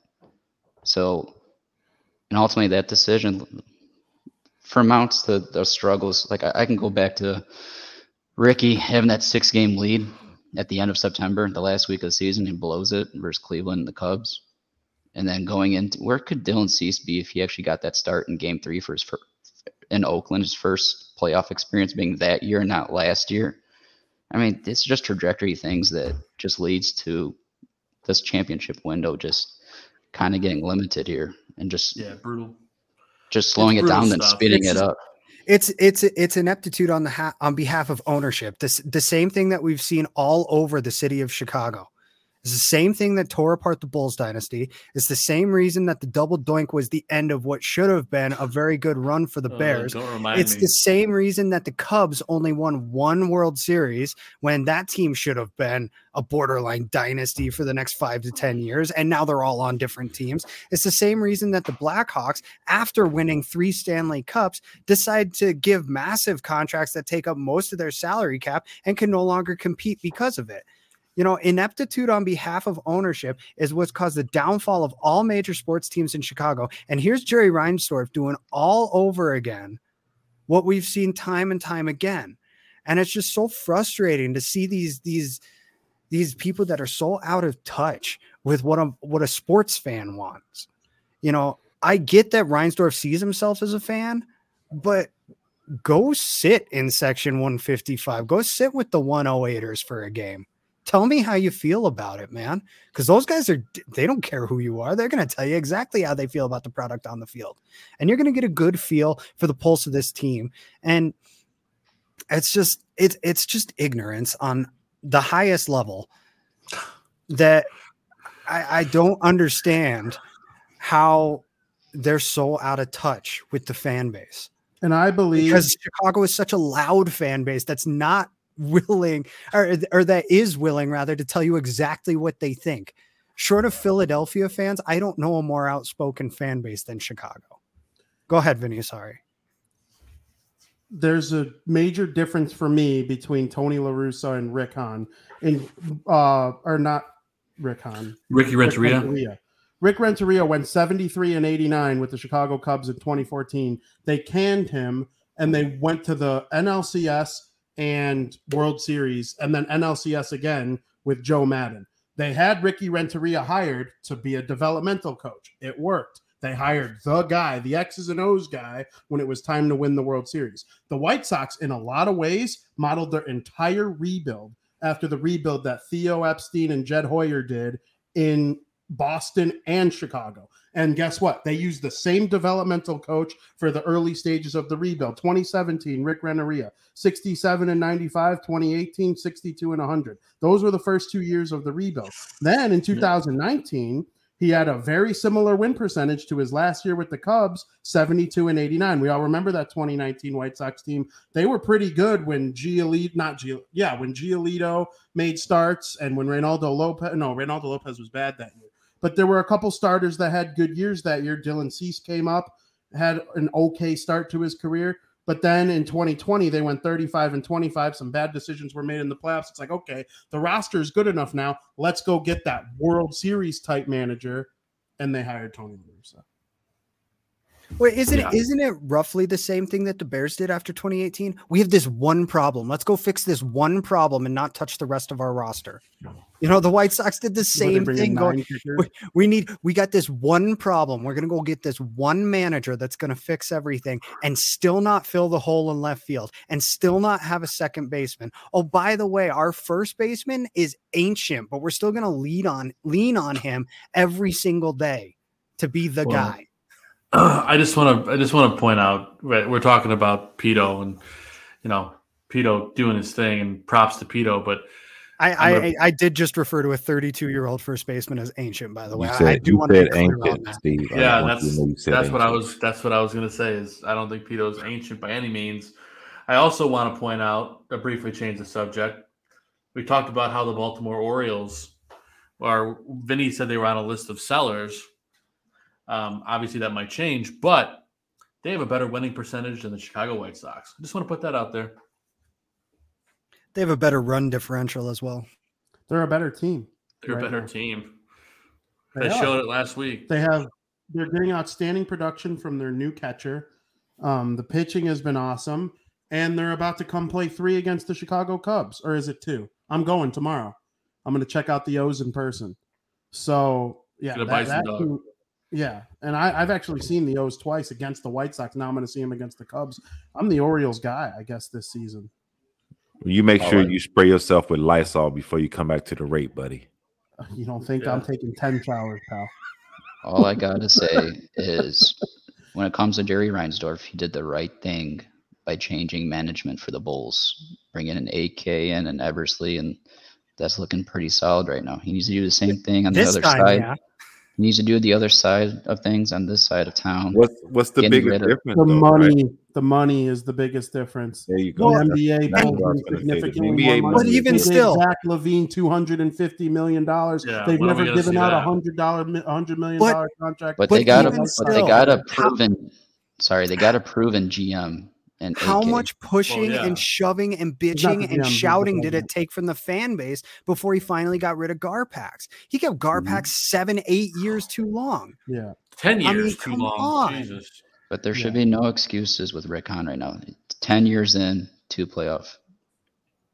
2 playoffs out of it the last 2 years. Again, so, as much as it is on Rick Hahn for building the roster, because Rick Hahn did build this roster. His fingerprints are all over it. He didn't get to pick his manager.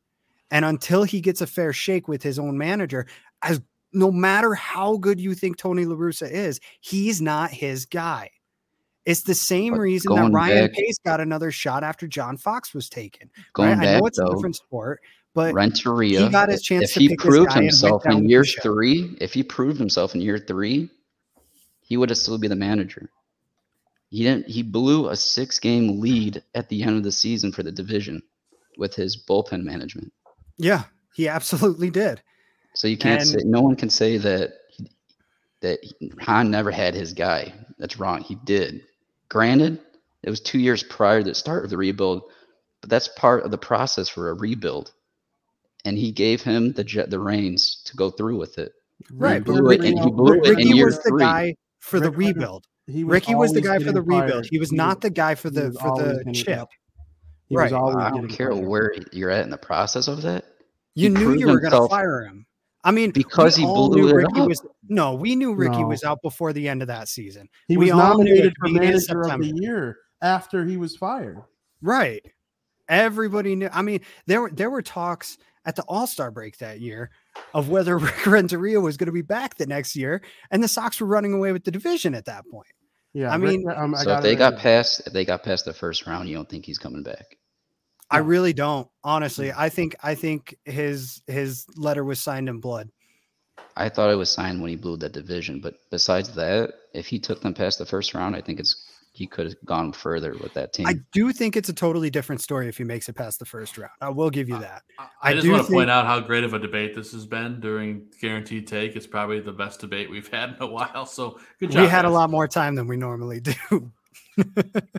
I will point that out. Even to go with that, like in this offseason, I don't think any of us were we satisfied with how the offseason went. No. When you're in a contention, when you're in a championship window and you need some final pieces here to go through with it. Ray, look what the Dodgers did. Look what the Dodgers did. Offseason? What you asking me? Was I satisfied with offseason? Yeah, I was.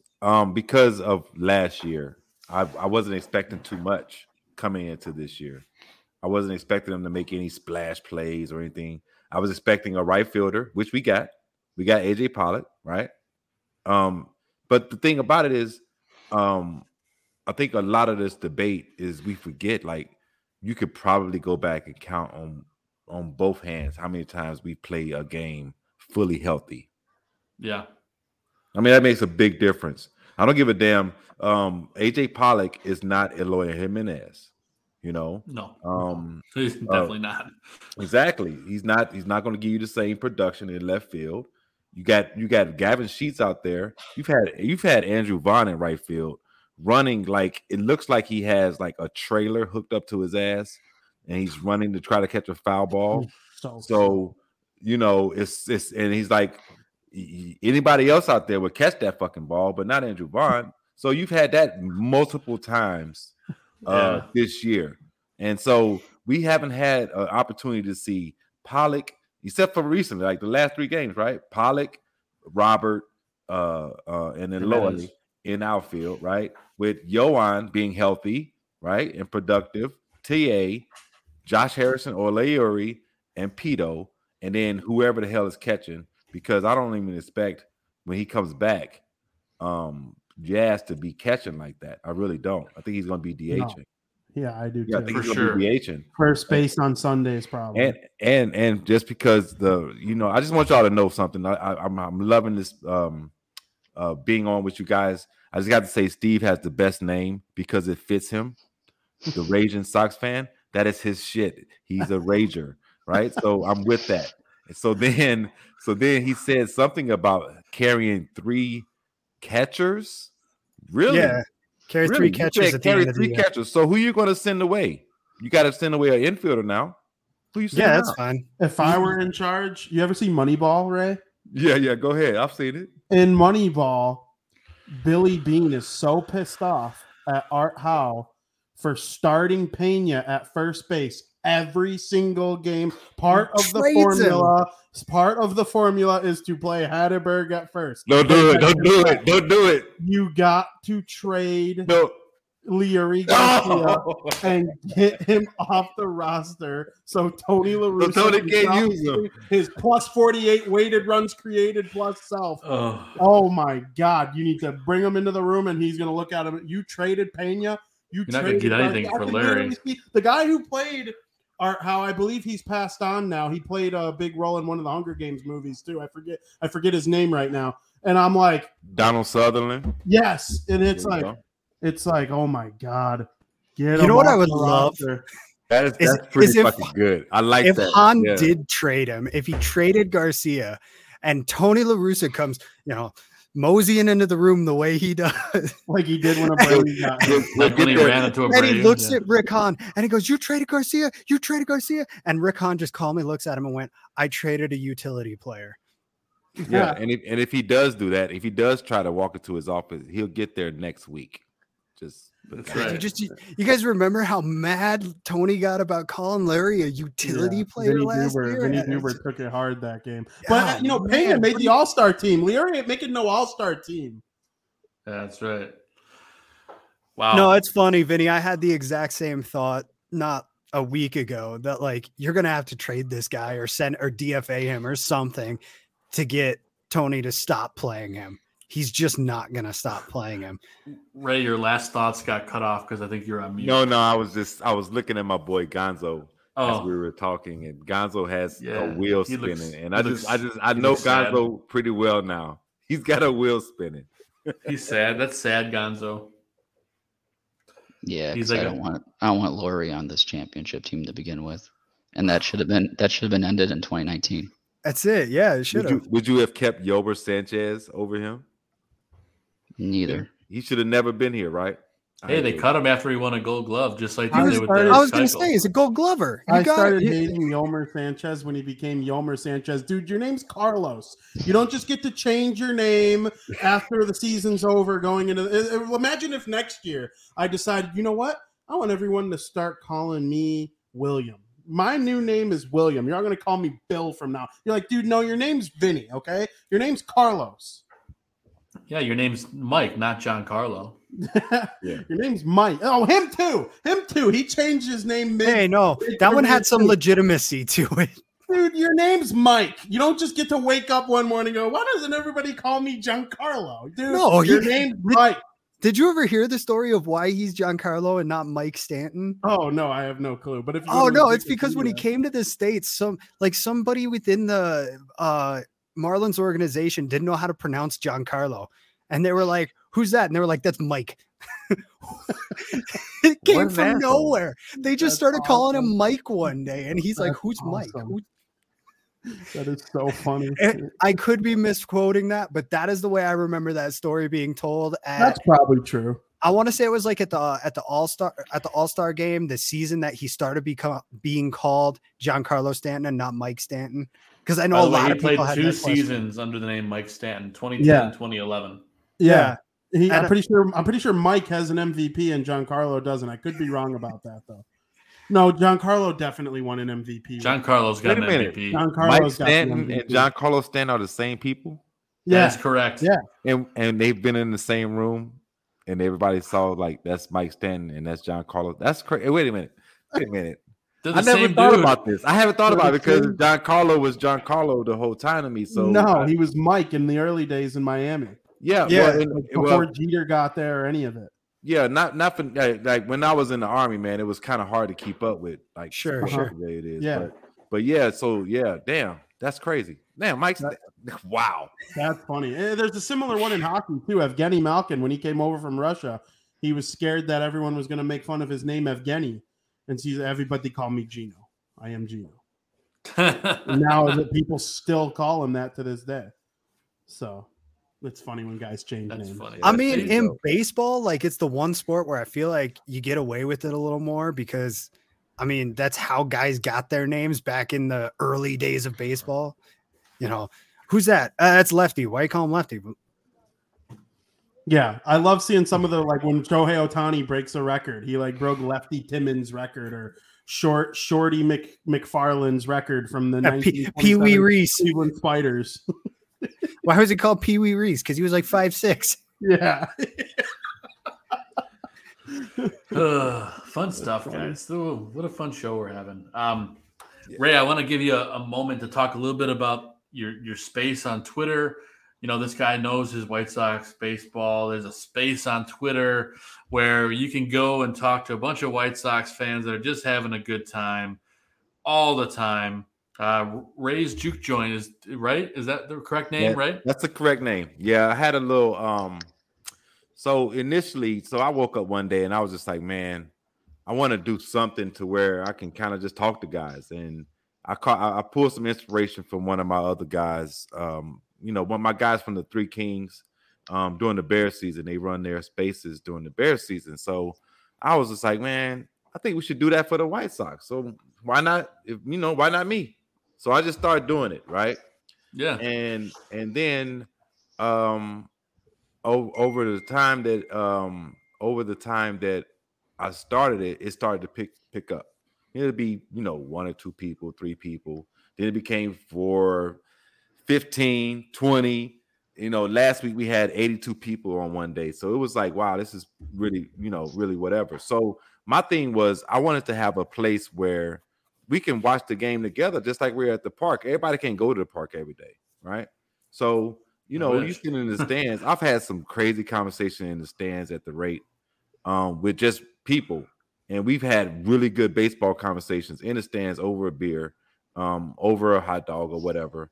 I said, let me just see how that goes and see if I could, start something. So then when it caught fire, I met a lot of good people, right? I met a lot of good people, and I've really connected with a lot of White Sox fans from all over, right? And some Cubs fans, a couple of them coming there here often. Or there. Yeah, a couple of them coming there often, they're they keep it right down the middle. They're really Chicago sports fans. You know what I mean? Like they when we play the Cubs, it's the big brother, little brother type thing. They feel whatever, we feel whatever. So at the end of the day, the spaces for me was just me trying to start a platform for just Sox fans to come in and talk and share their grievances and argue. I mean, you should hear some of the arguments. Like the trading Tim Anderson went crazy. It was like people were telling people, come over here. They're talking about trading Tim Anderson. It was like, what is happening? So yeah, it's like, so I think that was an idea that I just had. And then Ray's Juke Joint became something where I met my guy Eric through the space, and I met my young intelligent young woman, man, and Elise. She is something special, especially wait till the basketball and football season starts. So I met them too, and we kind of hooked up organically, and came up with Ray's kind of just because, you know, my name's Ray and our initial spell Ray. So we went with that. And then Juke Joint is just kind of an homage to back in the day where, you know, we would come together where it's not socially acceptable to hang out, but everybody came together and had a good time in the Juke Joint and talked their shit. So I think that's the reason why it fit. So because I want everybody to feel welcome, you know, come in and talk and everything like that. And, you know, I've had Gonzo in there numerous times, and I haven't had in there. I saw you pop in a couple times, Joe, underneath the Southburg Hitman. Benny popped in one time or two, and so it's cool, man. You know, you guys, it's good because there's a lot of fucking smart baseball people out here in the city. A lot of smart baseball people, and guess what? I didn't know what the fuck OPS plus meant. I didn't know what plus WRC meant. I didn't know what a lot of these metrics were before I started the space, huh? The whip? I knew whip, but it was a couple of the advanced metrics or the advanced numbers that I didn't understand, but now I do. Now I understand them quite well. So it's like, yeah, this has really taught me a lot as a baseball person to kind of look at it a different way than a dumb jock like I am to go and freaking just say, hey, this guy hits the ball far. No, how does he hit the ball? What's his exit velo? What's his freaking launch angle? What's his percentage on slugging and so on and so forth? So now you can kind of take what you see on the TV, use the numbers, and kind of just have a full range of baseball knowledge. And that's just why I think that the space is just such a great thing to just to have for Sox fans, because you could come in there and say everybody sucks and nobody's going to jump down your throat. Nobody's going to, you know, we're going to try to ask you why you feel the way you feel, and we're going to talk it out. So it is what it is. That's the cool thing, man. It's a great space. It really is. We have a 5-month-old, my first baby at home, so I tune in there and just I'm listening. You know, I'm you know, a lot of times I'm just sitting there, you know, just listening, and it's great to kind of hear it all out. But maybe towards if the kids ever napping or whatever, I could chirp in a little bit. But it's so much fun. I was tuning in actually as I was doing the prep for this show today, just kind of listening to everybody, and everyone just wants to make fun of each other. I heard that a little bit. That was funny. So you know, there's a lot of good guys and gals in there. Yeah, we got a regular crew of people. So imagine your local bar, right? Exactly. And you got your regulars who come in every day. You know, they come in, they talk their stuff. We sit around the bar and we just talk. That's kind of what it is. Like the regulars come in and they just have a good time talking White Sox, and they get angry and they get upset. They argue. It's a couple. There's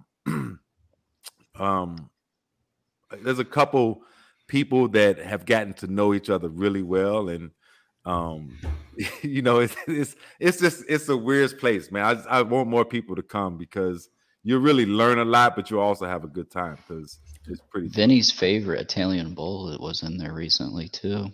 Oh, that's Vinny. Why is that one of your guys? Tell me why, because I just want to know. He's absolutely not one of my guys. I triple dog dared him to come on my show and say everything he says to me on Twitter right to my face. Oh, one of those. Okay, well, Bull gets a mic often, right? And I love Bull. Bull is the Italian Bull is he's what's the word? He's opinionated, not to say the least. Say it again. He's very opinionated, to say the least. Opinionated, but it's not erotic. Erratic. Erratic. It's erratic. It's a very erratic thought process that my man employs. And but at the same time, sometimes he'll drop a jewel and you'd be like, oh, what was that? And then he'll explain it. You'll be like, okay, you know what I'm saying? So now I like Bull, but if he talking shit on Twitter to you, Benny, I feel you. I mean, no, my only problem with him is when he talks shit, he discredits your opinion or says, like, for example, me and Gonzo, we don't agree on. We actually agree on a fair amount when it comes to the White Sox. Really, the only thing we disagree with is Tony La Russa's management. I mean, what else do we really disagree with? We both think they need more outfielders. We both think the pitching needs to be better. We're both pretty aligned with Dylan Cease and laughing at the Cubs for trading that guy away. Like, there's really not much we disagree about. Now, imagine when me and Gonzo disagree about Tony La Russa, I came on here and said, well, you know what, Gonzo? You have no business coming on this show and giving your opinion because you're worthless. Like, your opinion means not, like, your content is trash. That's what that guy does. So yeah. And that kind of stuff I don't tolerate in the space. And I told my guys, my other co-hosts, we don't allow people to say, you know, you might say that I think that's dumb. But that's not disagreeing. That's not discrediting what you say. You just say you don't agree with it. It's dumb. That's fine. Right. Yeah. It's if you feel what I say is dumb, then okay, fine. But that's not. I'm not taking that as you disagree with me. But if I say that your whole fucking thought process is absolute garbage, I'll piss on it in the street like a fucking whatever. You know what I mean? Like, that's different than just having a disagreement or argument over how TLR manages. Yeah. And if you think about it, we all root for laundry, okay? Gonzo is not rooting for Tony La Russa. He's rooting for the White Sox manager. I'm not rooting for Jose Abreu. I'm rooting for the White Sox first baseman. We're all rooting for that laundry to hoist the commissioner's trophy at the end of the year. So in a way, whenever someone talks shit or talks negative about their favorite team, everybody else is hoping that they're wrong because they want their team to win. And, I want Luis Robert to have a higher OPS than he does, even though it's still pretty good. Like, I think it's fair to expect that from him based on the tools. It doesn't mean I hate Luis Robert. It doesn't mean I'm an idiot. It means that I want the White Sox to be a better team. And so that's why I appreciate your space. Yeah. And then the one thing about I'm gonna just get off my guy Bull for 1 second, but at the same time, I don't just limit the space to just sports. Like, sometimes we get into some deeper things. And he shared something with us about, whatever. And I shared another thing with him as far as, like, sometimes in the space you talk over people, right? Or not necessarily talk over people, but you don't allow people's thoughts to be fully heard and for you to understand them completely before you respond. So I gave him a little nugget that I used to use in the Army. Like, I told him, I said, hey, Bull, from now on, I'm going to tell you 23 seconds, right? So in the Army, I would tell my soldiers, like, it takes 23 seconds to form a thought, to have that thought, filter it through your brain, take it to the heart, run it back through the brain before you speak it, and know that it's really what you want to say. You know what I'm saying? So Vinny and I need that too. Yeah, I mean, I would literally never talk if I did that. Right. So Steve, I'm just saying. So I would tell. So it would be guys that just would say crazy outlandish stuff. You'd be like, "What are you talking about?" Take 23 seconds, man. 23 seconds, bro, and then filter that thing through your mind before you speak.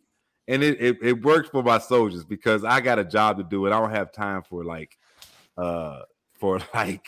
lot of dumb stuff when we're preparing for whatever we're preparing for. So I don't know. I think, and he took it good because, like, I mean, I think that it's a respectable space, and everybody in there knows it's a respectable space. And there's a couple things I just don't allow in it, and I'll kick you out, because you've gone over you've been asked to not do something. And that's, I mean, I'm pretty sure if somebody came on here and y'all was like, hey, don't do woo, right? Then that means that if they keep doing it, it's like, we got to get you out of here. Yeah, let's get out of here, man.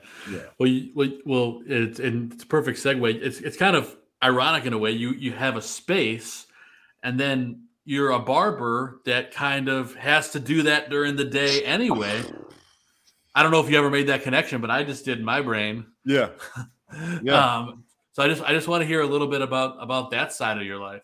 Okay, so that side of my life, that's crazy, right? So my oldest brother, taught me basically how to cut hair when I was a teenager. He gave me some pointers, gave me some clippers, and kind of just thank you for posting that up. That's dope. But he taught me some stuff, and then I went into the Army and I started cutting hair.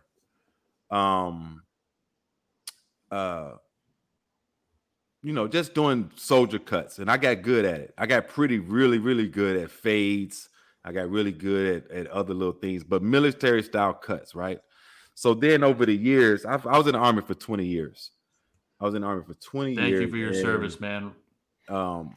No problem. No problem. I sometimes I don't even know how to respond to that, because it's like I did it because I wanted to serve my country and raise a family with a structure. You know what I mean? Beautiful The thing, Army man. gave Yeah. me that. And but so I'm cutting hair in the Army.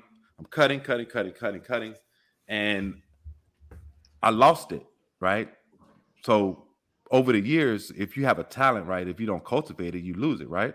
Yeah. So I wasn't cutting as much as I got older, and I was going to the end of my retirement years. And when I say retirement years, I'm at the back end of my service time. Sure. I'm like 15, 16 years in. I'm not cutting hair like that no more. I'm sitting in the office I was an instructor. I was a teacher at Fort Jackson for mechanic school. So long story short, I got out. I was a service manager at Cadillac. I was a operations manager for a garbage company. I was a route manager for a garbage company. I sold insurance for Aflac, and I sold insurance for State Farm. None of those things. Right. So yeah, none of those things gave me what I was looking for. Right. So you deal with PTSD, the way that I was going through my PTSD, I had to find some joy in my life. I had to find something that I could embrace as me, and it wasn't working a 9 to 5. It wasn't working a corporate job or shit. Some of the jobs I had, I was up at 6 a.m, not getting home till 9 o'clock. What kind of quality of life is that? You know what I mean? So yeah, brutal. I did that for 20-something years in the Army. So my therapist said, you know what is your hobby? And I was like, what? He said, what's your hobby? What do you like to do? And I'm like, shit, I don't know. I don't know. I don't know. I really don't know what I like to do. Like, he challenged me. He was like, I need you by next week to tell me something that you enjoy doing, and we'll take that and figure out what you need to do with your life. So basically I was like, I don't know. I like to play video games. I used to play basketball and used to play softball and baseball and all that kind of stuff for fun. But I got a little too old to do that and got a little too injured. But at the end of the day, I came back and I told him I used to cut hair, and everybody used to love me cutting hair and so on and so forth. And he was like, so what's wrong with being a barber? And I was like, what? so I was like, oh shit, I am a barber. I just need to get my license, right? So by that time, I had already used up most of my GI Bill trying to get a master's degree in business that I'm never going to freaking use, even though I'm glad I got it. I didn't get the master's. I'm a little couple credits short, but I do have a bachelor's in business. Finish it. Finish it, boy.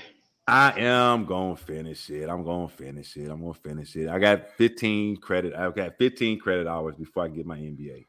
But I'm going to finish it eventually. But my GI Bill was done up. So I used the Voc Rehab through the military to get my barber's license.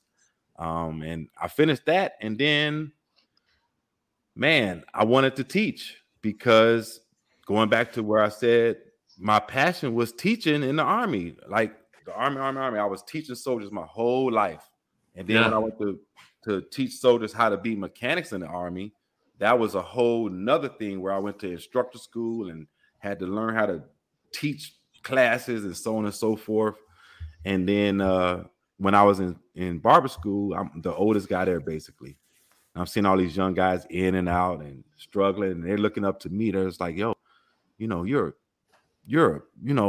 how do you feel about this? How do you feel about that? You're pretty smart, right? Like, da da da da. And I'm like, yeah, I've been around the world, bro. Like, there ain't a part of the world I ain't been to. Like, so at the end of the day, man, I'm an instructor now at the school. So that's awesome. So those pictures, the same school that I went to, they brought me back to be an instructor, and I love it. I don't work, basically. I don't go to work. I don't. I go and do what I love to do every day. Cut hair and teach young men and women how to be barbers, or just teach in general. I give, life lessons come at you and you be able to share with people where they can relate to it is one of the best things in the world. You know what I mean? So absolutely, man.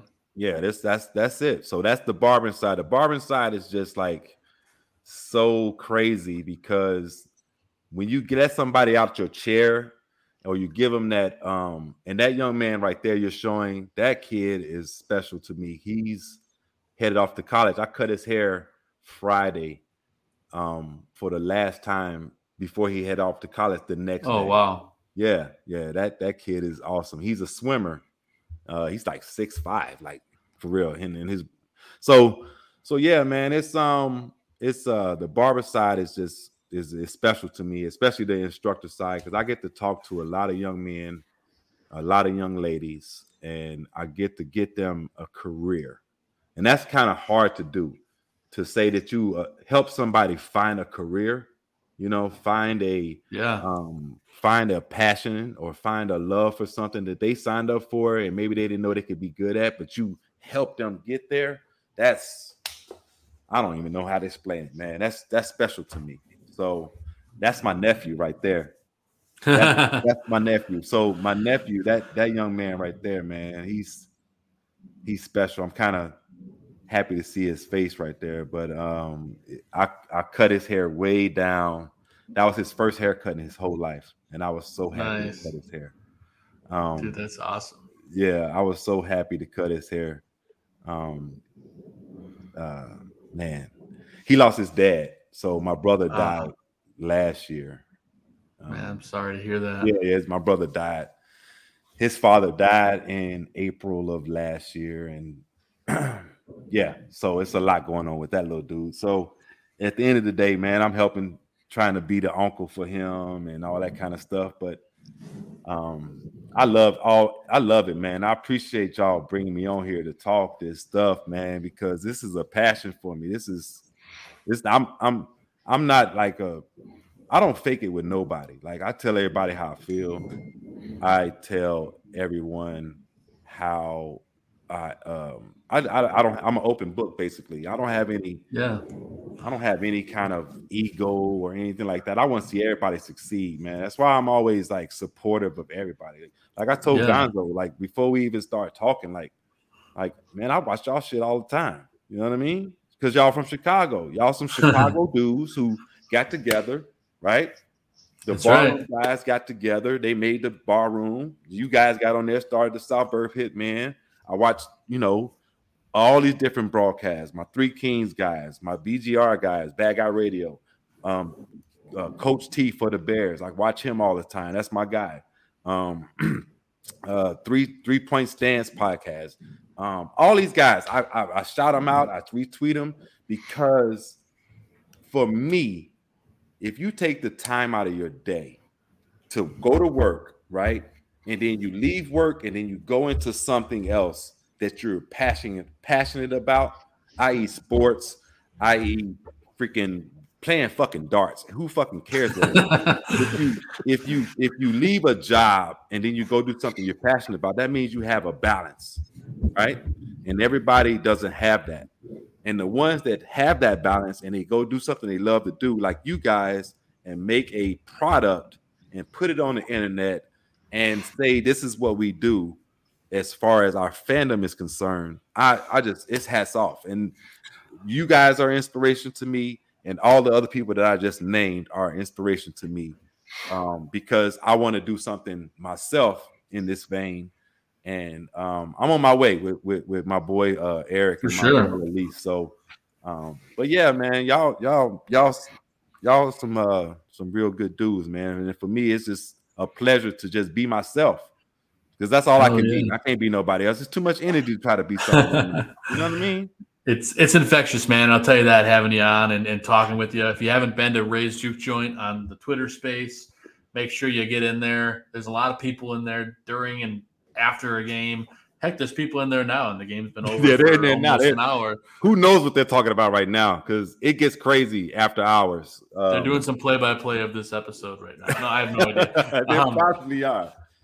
But no, it's really inspirational, man. So we appreciate you coming on. We always have a little bit of fun to end the episode, and we always do like a really lighthearted little thing that I come up with. And today I had to, since we had you on the show, I had to figure we do a little round table, and I'd ask the guys their most embarrassing hairstyle that they've ever had over the course of their life. I love it. And do it. I bet Gonzo had a mullet. I hope he did. I would love to He see did. that. He definitely had a mullet. Gonzo, Go ahead. I'm sorry. I'm gonna wait until it gets to my turn. See, well, I've had some interesting hairstyles over the course of time, but I'll lead things off here because I should. Why not? I had the frosted tips for a hot while back in high school. Not so much like Guy Fieri. It was a little bit more like the Lance Bass look here. Oh no, that's back when I had a little bit more hair and it was cool. This was like 2002 or 2003, but unfortunately for me, I did rock the frosted tips for a hot minute. And they put the soap cap on you. They did, and they pull your hair through the little cap. Yeah, it's the little caps. Yeah, Is that still a thing? Do people still do that? It's definitely a thing. Some people still get it, and then that is the way to do it. Yes, and I cannot see you with the spiky. Well, I don't have much left anymore, Ray. Right, but at the same time, even then, with your facial structure, that's weird to me because we look at that. It was weird. Yeah, we look at facial features and facial structures and try to recommend like. So I'd have been like, hey Joe, guess what, man? I know you think the that's not for you might be whatever, but I mean, let me see. You're not that guy. I look a little different back in high school, but okay. Still, I don't. Yeah, think we all did. I had hair. So Travis in the chat room says, "I'll never go to Great Clips again. Went there at a last-minute resort and left with basically a reverse mullet." Oh no, Travis! I'm sorry, Travis. Yeah, Great Clips is. I don't even know how to say it. I'm gonna just be me. Great Clips has just a lot of bad barbers that didn't really excel in barber college. Put it that way. I believe that. Vinny, did you ever have an embarrassing hairstyle you'd like to talk about? Yeah, my hair sucks. It's like I have a lot of it. I've only lost a little bit of a hairline since getting in my late 20s, but for the most part, I'm doing all right as far as that. But it's very poofy. It's like curly Italian hair, so I can't really do much with it other than keep it short. Like it's kind of like I call it a white guy like fro, kind of like it's like a. That's not a fro, man. It gets poofy though. Like it doesn't grow down. Like it will not go down. Gravity does not take over with my hair. If I let it grow for years, it would come out here. So it's like, in a way, it is like a fro because it just will not come down. So I basically have to have this hairstyle or nothing. My most embarrassing story, though, I had a bowl cut when I was a kid, and those old pictures are nasty. But, it's basically 2 on the sides, scissors, finger length on top for the rest of life until it goes away now. Because my brother Joey, he had his hair down to here at one point, and like it comes down, it's luscious, it's nice. And then like it's just disgustingly poofy, and I can't do it. I can't have a cool hairstyle. I just can't.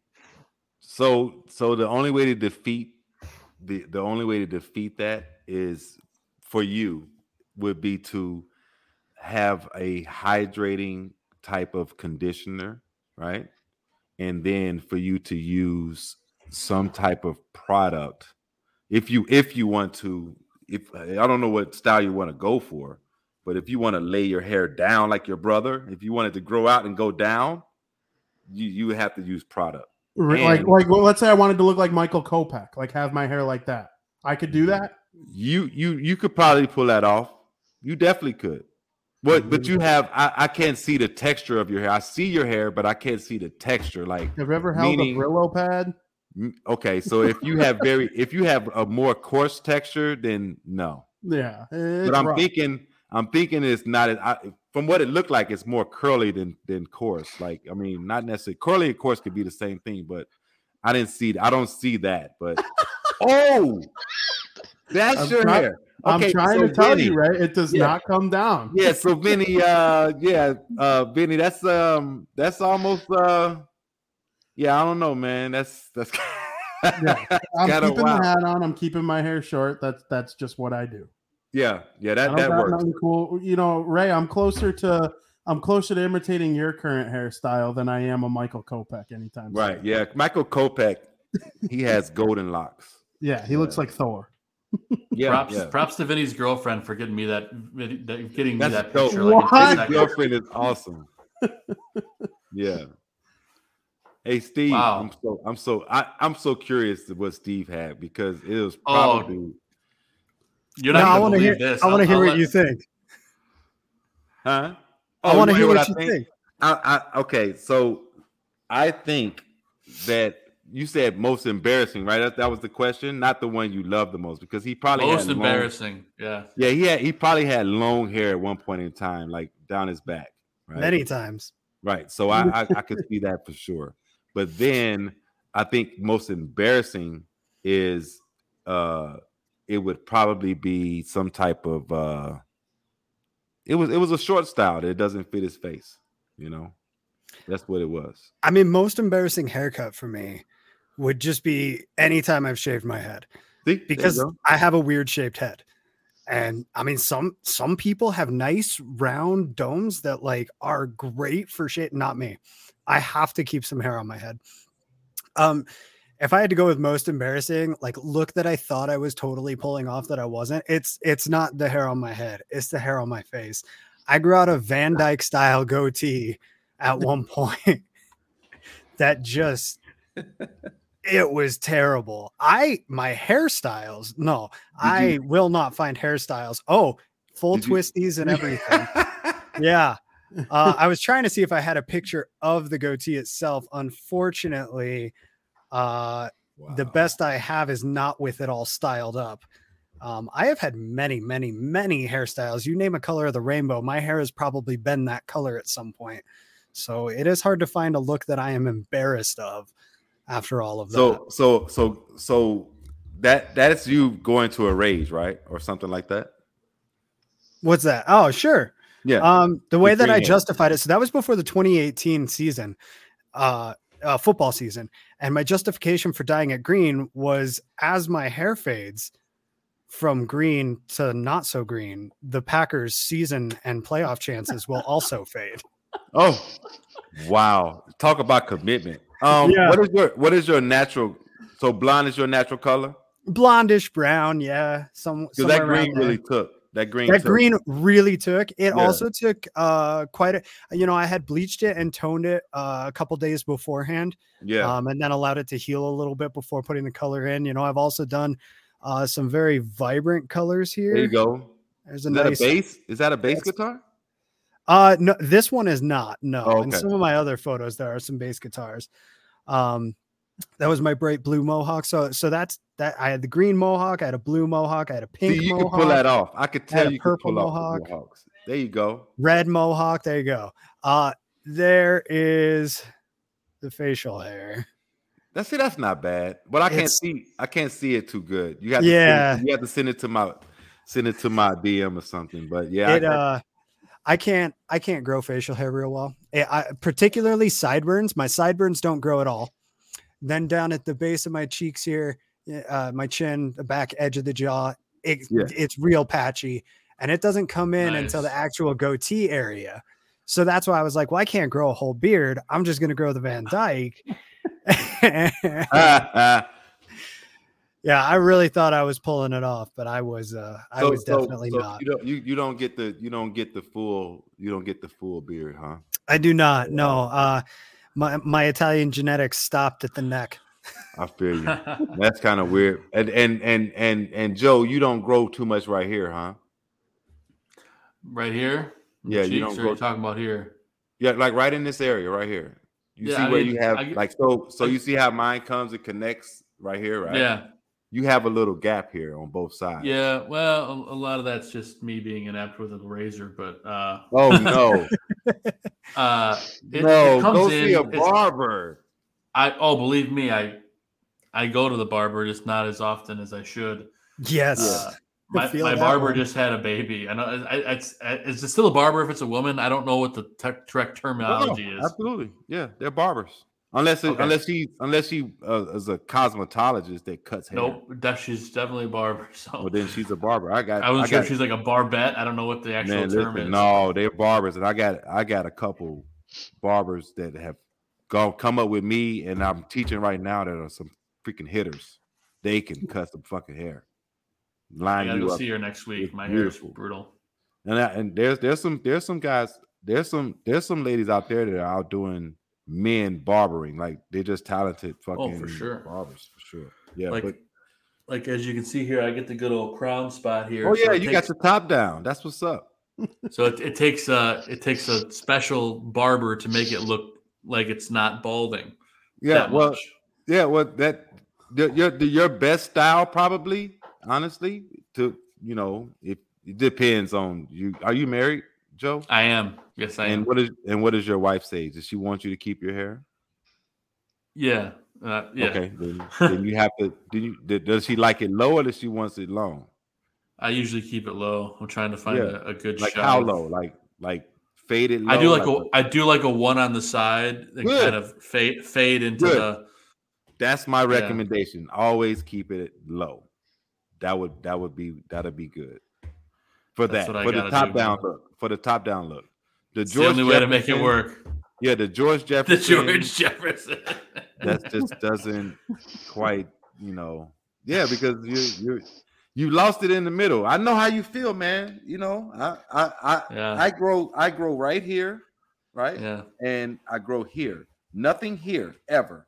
Nothing. Now I'm getting this weird thing in the front, Ray, which I don't understand. It's like right in the middle here, right in front of my bangs. I'm like, what the hell is happening? It's just disappearing right there. Yeah, that comes from stress and wearing hats. I wear a shit ton of hats, so it's probably what. That comes from stress and wearing hats. That's what that is. Great. Yep. So if you wear a lot of hats, man, just know your hairline is probably going to suffer from it. Just probably going to suffer from it. Yep. And look at Steve. Look at Steve with the old school before he became Stone Cold, freaking Steve Austin locks right there. I gotta ditch the hat now. Huh? I gotta ditch the hat now. Yeah. You don't want to lose you don't want to, like, if you wear them constantly. When my sister was 8, my sister cut crew cut. Oh my God. Well, that ain't bad. Crew cut. Hey, Robert, it's all right, man. We've all been there. In the Army, man, everybody wore crew cut. So it is what it is. Yeah, exactly. No, I can actually tell I'm losing hair. Right there, bro. Here because of wearing a hat. Yep. Yep. You gotta let bastard hats. You gotta protect your edges, man. The edge of your hairline is precious.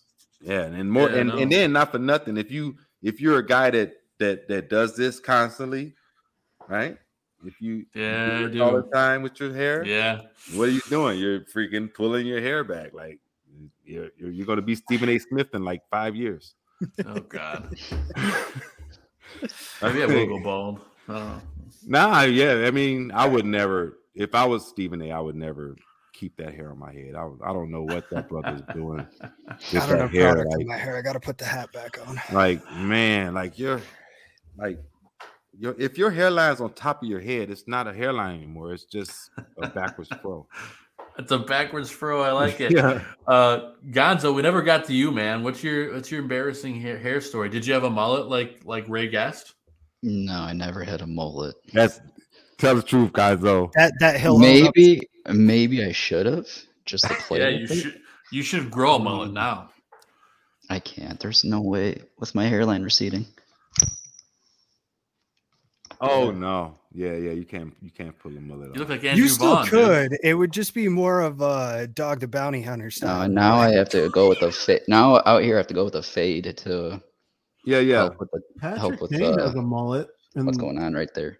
He's got a similar hairline. Yeah, no, you definitely have the right hairstyle for your facial structure and for your head. Yeah, well, so it's not really an embarrassing haircut. It's a hairstyle. And so I do. All right. So I got a colic on both sides, and then a colic on the back of my head. God, I hate people like you. So I have 3 colics on my head, and I thought that the Bieber style with the growing it all out, it helped, but at the same time, like I'm sad that I had to go with that style for so long, and that went through 8th grade, like all the way through senior That's year. just part of our age range. Growing my hair out for that many years, and I wish I would have spent more time with the barber to actually style my hair. But now I'm paying for it out in San Diego, where these barber cuts are, along with the gas prices. But got to do what I got to do. Yeah, well, a lot of people be like, why do you? Honestly, me personally, I'm one of the more cheaper barbers around where I live. And where's your shop, by the way, Ray? You should let everyone know. Well, I don't. I'm at the school now. I'm at the school now. I'm at Denmark College. Very cool. On US 30 in Maryville. So if you ever come out there and just, I'm finally going to meet my arch nemesis, Junior, this week right here. I've met a lot of people from Twitter. I've cut a lot of people from Twitter's hair and their children's hair. So that's pretty freaking dope. But I get to meet my guy Junior because I got to choke him out because he has a couple opinions on certain people in this world, i.e. Justin Fields and Tim Anderson, that I have to take it out in his ass on. So I can't wait to meet him for the first time. But yeah, so Denmark College is where I work. I'm an instructor there, and I do, I still cut hair out of there. I still cut hair, but what I was saying is about as far as like being cheaper, I think like a lot of barbers are still trying to make they have to make a living, right? And it costs money. Everything has gone up. Like, you know how much a pair of freaking clippers costs right now? Like, just say out my favorite clippers right now. If my favorite clippers broke and I had to go get a new pair, that's $300. Yep. Wow. $300. Easy. Well, then you got to get the spray, and you got to get the cooling spray, all of that, right? So that's crazy. And then if you got top of the line liners, those are freaking $180, $200. Okay, so I mean, Travis just said his last haircut he paid for was $60, right? So, barbers, their time is their money, right? Sure. And they have to, if they're a popular barber, they have to fit people in, right? So an average barber that does a good job on a fade, depending on the hairstyle or in the hair texture and the hair, whatever, right? So for me, I could do a bald fade in like 15 minutes, 20 minutes. And it's a quality bald fade, right? That's my average haircut time right there. You nailed it, Ray. Yeah. So but at the same time, if you're one of my guys that have issues, let's just say issues, right? And I need to do a little doctoring to make it look really, really good. And I have to, or you're one of my guys that's very picky about your hair, or you want some extra things or whatever. So that costs money. Like if I have to put enhancements in, that costs me money. It's going to cost you money for me to use it on you. You know what I'm saying? Definitely. Yeah. If you want razor sharp lines on your face and everything like that, if I got to put a razor to your face, that takes away from my time. I have to hush, boy. Definitely. So we kind of just increased the money. So if my man Travis's haircut cost $60, I don't know what all that barber did, but he might have had good reason, and he might be a really, really good barber to where he can charge that and get away with it. Me personally, I'm not charging because I don't make my living cutting hair. Right. Oh wow.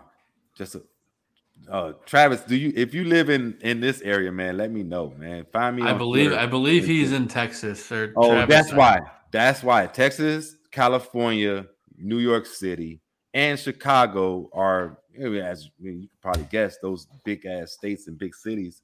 That is different. Cost of living is different. You know what I mean?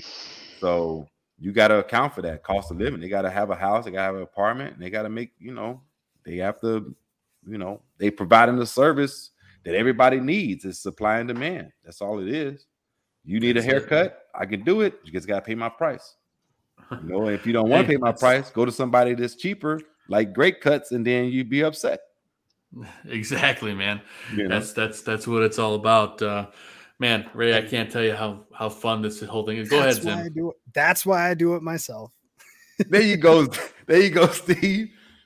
You know, and that's also why I know how much a pair of clippers costs. They're expensive. Gee whiz. Clippers are expensive.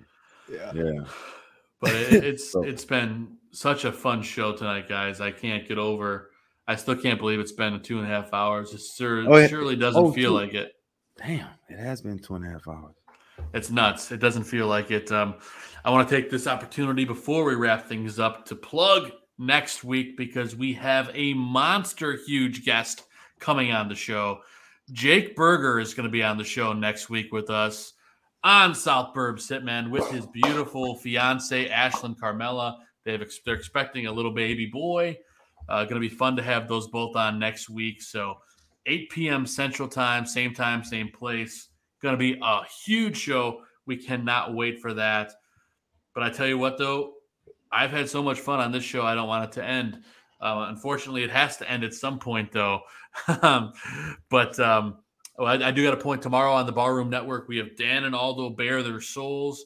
Aldo on vacation. The Tooch is going to be filling in for Aldo. So Tooch and Dan, they're going to be talking about a variety of things. I reached out to Tooch to find out specifically what.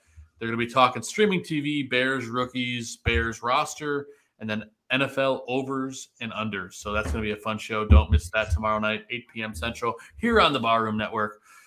But now it's time for us to do some shout-outs before we get out of here. It's been a dynamite show. Ray, we'll let you go first, man. If you got any shout-outs or anything you want to wrap up. And first off, you can make sure you follow Ray at S_K_Powell or Ray_Junior the Barber on Instagram. What else you got, Ray? Anything for shout-outs? Yeah, just a shout out to my people that come to the spaces, my regulars. You know what I mean? Those guys have really given me life, right? That's one shout out. That's more of the sports side. But on life side, my queen, my wife, she's been so supportive of everything that I'm trying to do and have done over the last couple of years. So shout out to my wife.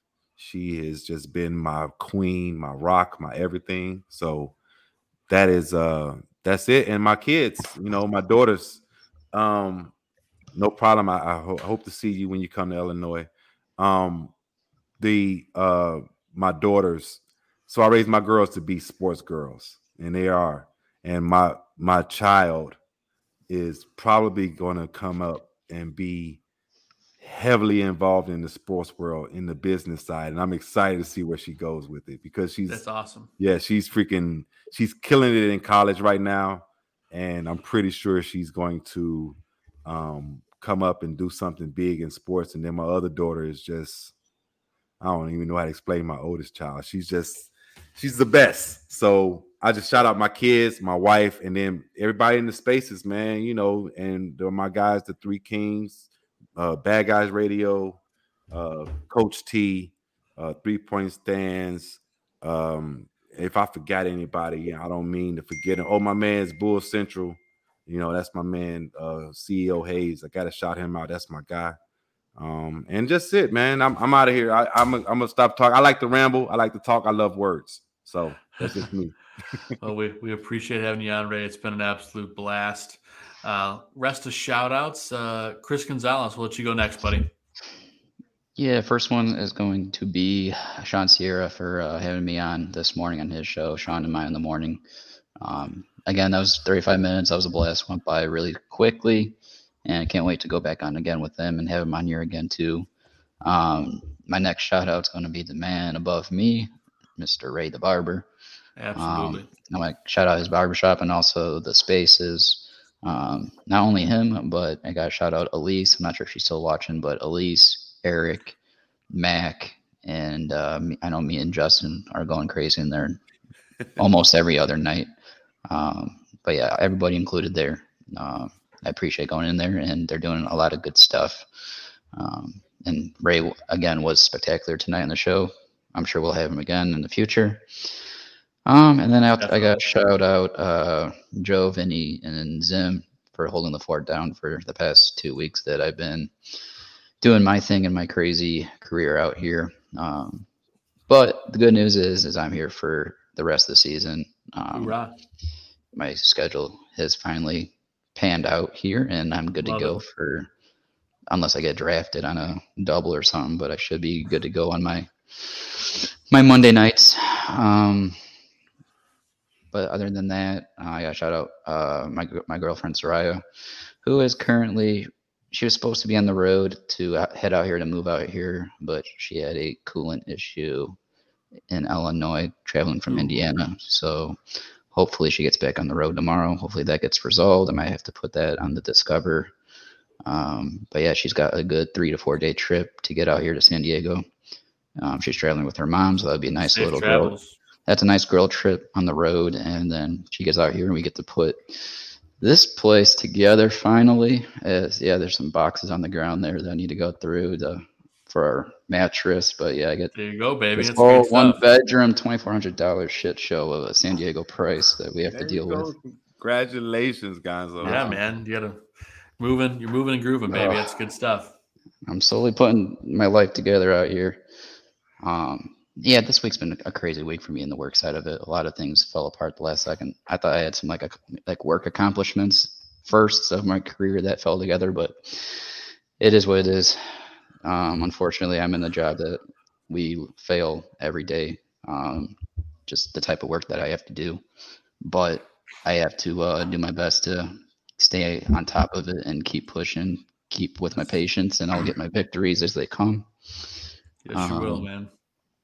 But that and things will be a lot better when I'm in here. I get to pull off my stress from my day job and watch the White Sox and talk White Sox with you guys. This is another passion of mine that I love doing. And I'm just hoping that these White Sox pull together here as they should be capable of doing.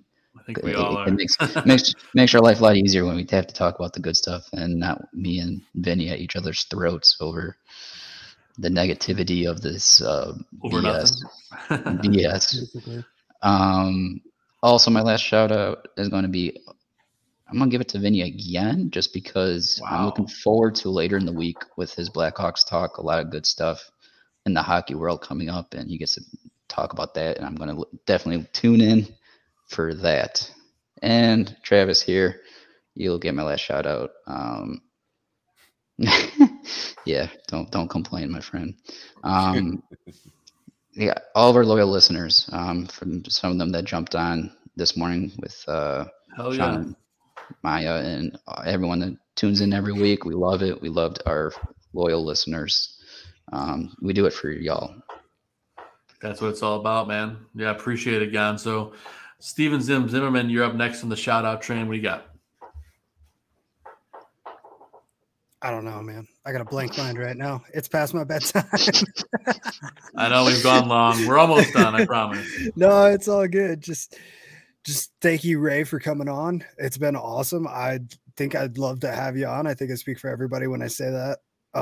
You're welcome back whenever you want. Looking absolutely very forward to having Jake Berger on next week.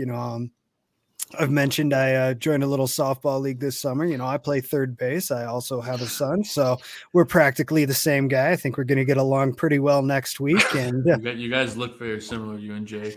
Yeah. Well, practically the same height, so. You've got more hair than him. Well, I guess. So does Ray. Right.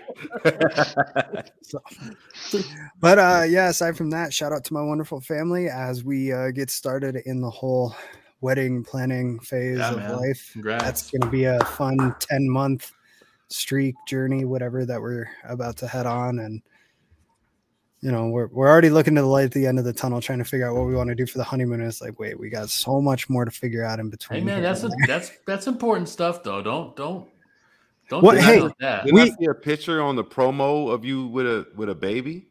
Yeah, so we have an 8-year-old and a 1-year-old. Oh, okay, all right. Yeah, so that's what's up. Yeah, that photo is taken at the beginning of last season. We have updated ones, I think. I just don't think they've made the rounds yet. I should plug it in whenever you send it to me. Yeah. It is what it is. Yeah. It's been a very busy year as he has. as this White Sox season has gone on, he's gone from being barely mobile to crawling to walking to he is all over the place now. He is asleep at the moment. So thank goodness for that. For now. So, that is about all I have this week. Excellent. Good stuff, Zim. Appreciate it, bud. Vinny Parisi, you're next up on the list, my friend. I always start off with my girlfriend, Caitlin. Very much happy to have her around. She sent a great photo. I was going to say that.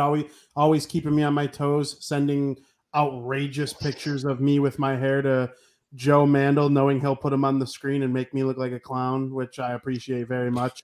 I'm actually surprised she took that one. That's like the 69th ugliest kid picture of me. Like there are way funnier ones. So she actually did me a favor by choosing that one. Maybe by next week I'll be eating those words. Jake Berger will be seeing some ugly pictures of me. I'll also shout out Mom, Dad, Joey, obviously my family support system there. Love you guys very much. I'm going to give a special shout out this week to Mr. Frank Mueller. Mr. Frank Mueller himself threw what was an incredible 2022 third annual bags tournament. I had my lowest finish in my career, but there were over 60 people. There were over 60 people there. It was an insane day. I still think, outside of like sentimental stuff that involves family and friends, in terms of just like a fun day, it's definitely gonna go down as a top 3 day of the entire calendar year. I had that much fun, and Frankie deserves a lot of credit for putting on that show. It was a lot of fun. Frank and I will be hosting Bar Down on Wednesday. That's going to be right in the middle of the free agent frenzy. The clock starts at noon, and then guys are just going to be signing the rest of the day, all day, and we're going to be recording right in the middle of it. And I believe a tweet is going up soon about if the Devils sign Johnny Gaudreau, Johnny Hockey, I'm going to dye my hair red. I'm trying to bring all the good karma I can. We're going to try and be entertaining in that way. I can do my best Zim impersonation. I don't know if you ever did Red Zim, but I sure did. It slowly became pink over time, but that's a whole other story. It's actually not because it faded. Yeah, I'm probably gonna have to bleach my hair first because my hair is way too damn dark to just dye it red and think I'm gonna get results right away. You should cross your tips, Vinny. No, thank you. Bleach it, tone it, make sure it's healthy. Red is a very large color pigment, and it's very difficult to get to stay in your hair. Well, if it only stays for a picture, I'd be probably okay with it. Yeah, then they just get a spray. Just get a spray. Yeah. Don't even think about doing an actual color treatment. No. All right.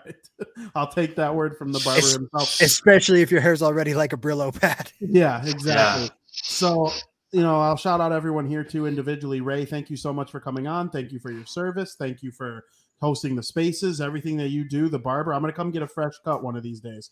I'll have one of the professionals do it.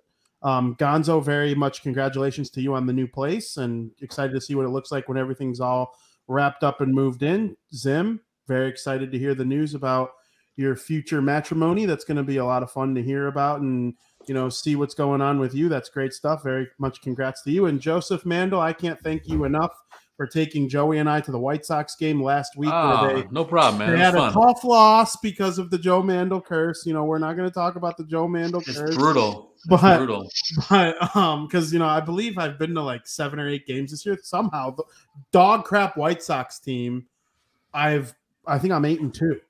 Last year, 93 win White Sox team, I went to like 30 something games. I was under 500 and it wasn't close. So it's just weird. I need to go to more games this year, I guess. Yeah, I don't want to talk about my record at games. But Joe, thank you enough. I can't thank you enough, and that was a lot of fun. I can't wait till we get to pay it forward with you later in the season. It's going to be a lot of fun. Yes. So, guys, great show. We're going to have such a huge show next week. I honestly can't believe we're going to get to embark on this together. I'm so much looking forward to it. Jake Berger, the 4 of us, man, we got a treat for everyone coming up next week.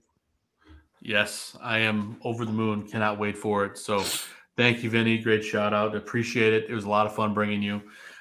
First and foremost, got to shout out Ray the Barber. Absolutely dynamite guest, Ray. So much fun. We'll be talking a lot more on Twitter. I'll be in your space. It's going to be a lot of fun. So everyone get in there. Give him a follow on Twitter. Give him a follow on Instagram at S_K_Powell on Twitter and Ray_Junior the Barber on Instagram. See some of his great work. It's dynamite stuff. Always going to shout out my beautiful wife, Catherine, our 5-month-old daughter, Audrey, and my 2-year-old Great Dane Maverick. He's a beast, but he's a big boy, and I love you all. Of course, all my White Sox brother-in-arms on the show. I'm talking Vinny, Chris, and Gonzo. Vinny, Chris, and Zim. Hey. What a slip of the tongue. I count for 2 people. Gonzo gets shot out twice. No, Zim, Vinny, and Gonzo. I can't even talk. He's Mike Stanton. Yes, that's right. Yeah, he's not Chris. Mike. He's also Gonzo. He missed me that much. Carlo. Yes. But no, shout out to you guys. It's always great doing the show with you. Love it. And everyone in the chat room. I'm going to give a massive shout out to Jake Berger and Ashlyn Carmella. Ashlyn specifically, his beautiful fiance, who we had on the show earlier this year that got us Jake to come on next week with her. So I certainly cannot wait for that. And it's going to be definitely a huge show for us. So stay tuned for that. It's going to be a ton of fun. We hit the finish line, boys. We got all the way to the end. It's time to get out of here. Ray, I cannot thank you enough for giving us over 2.5 hours of your time, man. I didn't expect it to go this long, but it certainly doesn't feel like it's been 2 hours and 45 minutes. So, Ray, I cannot thank you enough, man. Thank you. No problem. No problem. It was a pleasure. Thank you so much for having me. No problem. I'll type it in here. Never mind. No, go for it. Well, I was just going to ask, is there like a little talk period after you do your ending? Oh, yeah. We'll debrief. We'll do a little post-game freaking, what's it, decompression mode or whatever. That's right. We'll do. Yeah, I'll tell you every take of yours I disagreed with once we're off air. For everyone here and for the South Burbs Hitman, I'm Joe Mandel. That's Steven Zimmerman. We've got Vinny Parisi, Chris Gonzalez, and our guest today was Ray the Barber. Thank you, White Sox fans. Let's hopefully turn it around. Maybe we'll have better news once we're on the air with Jake Berger next week. I don't know. We'll see what happens. But most of all, as always, let's go White Sox.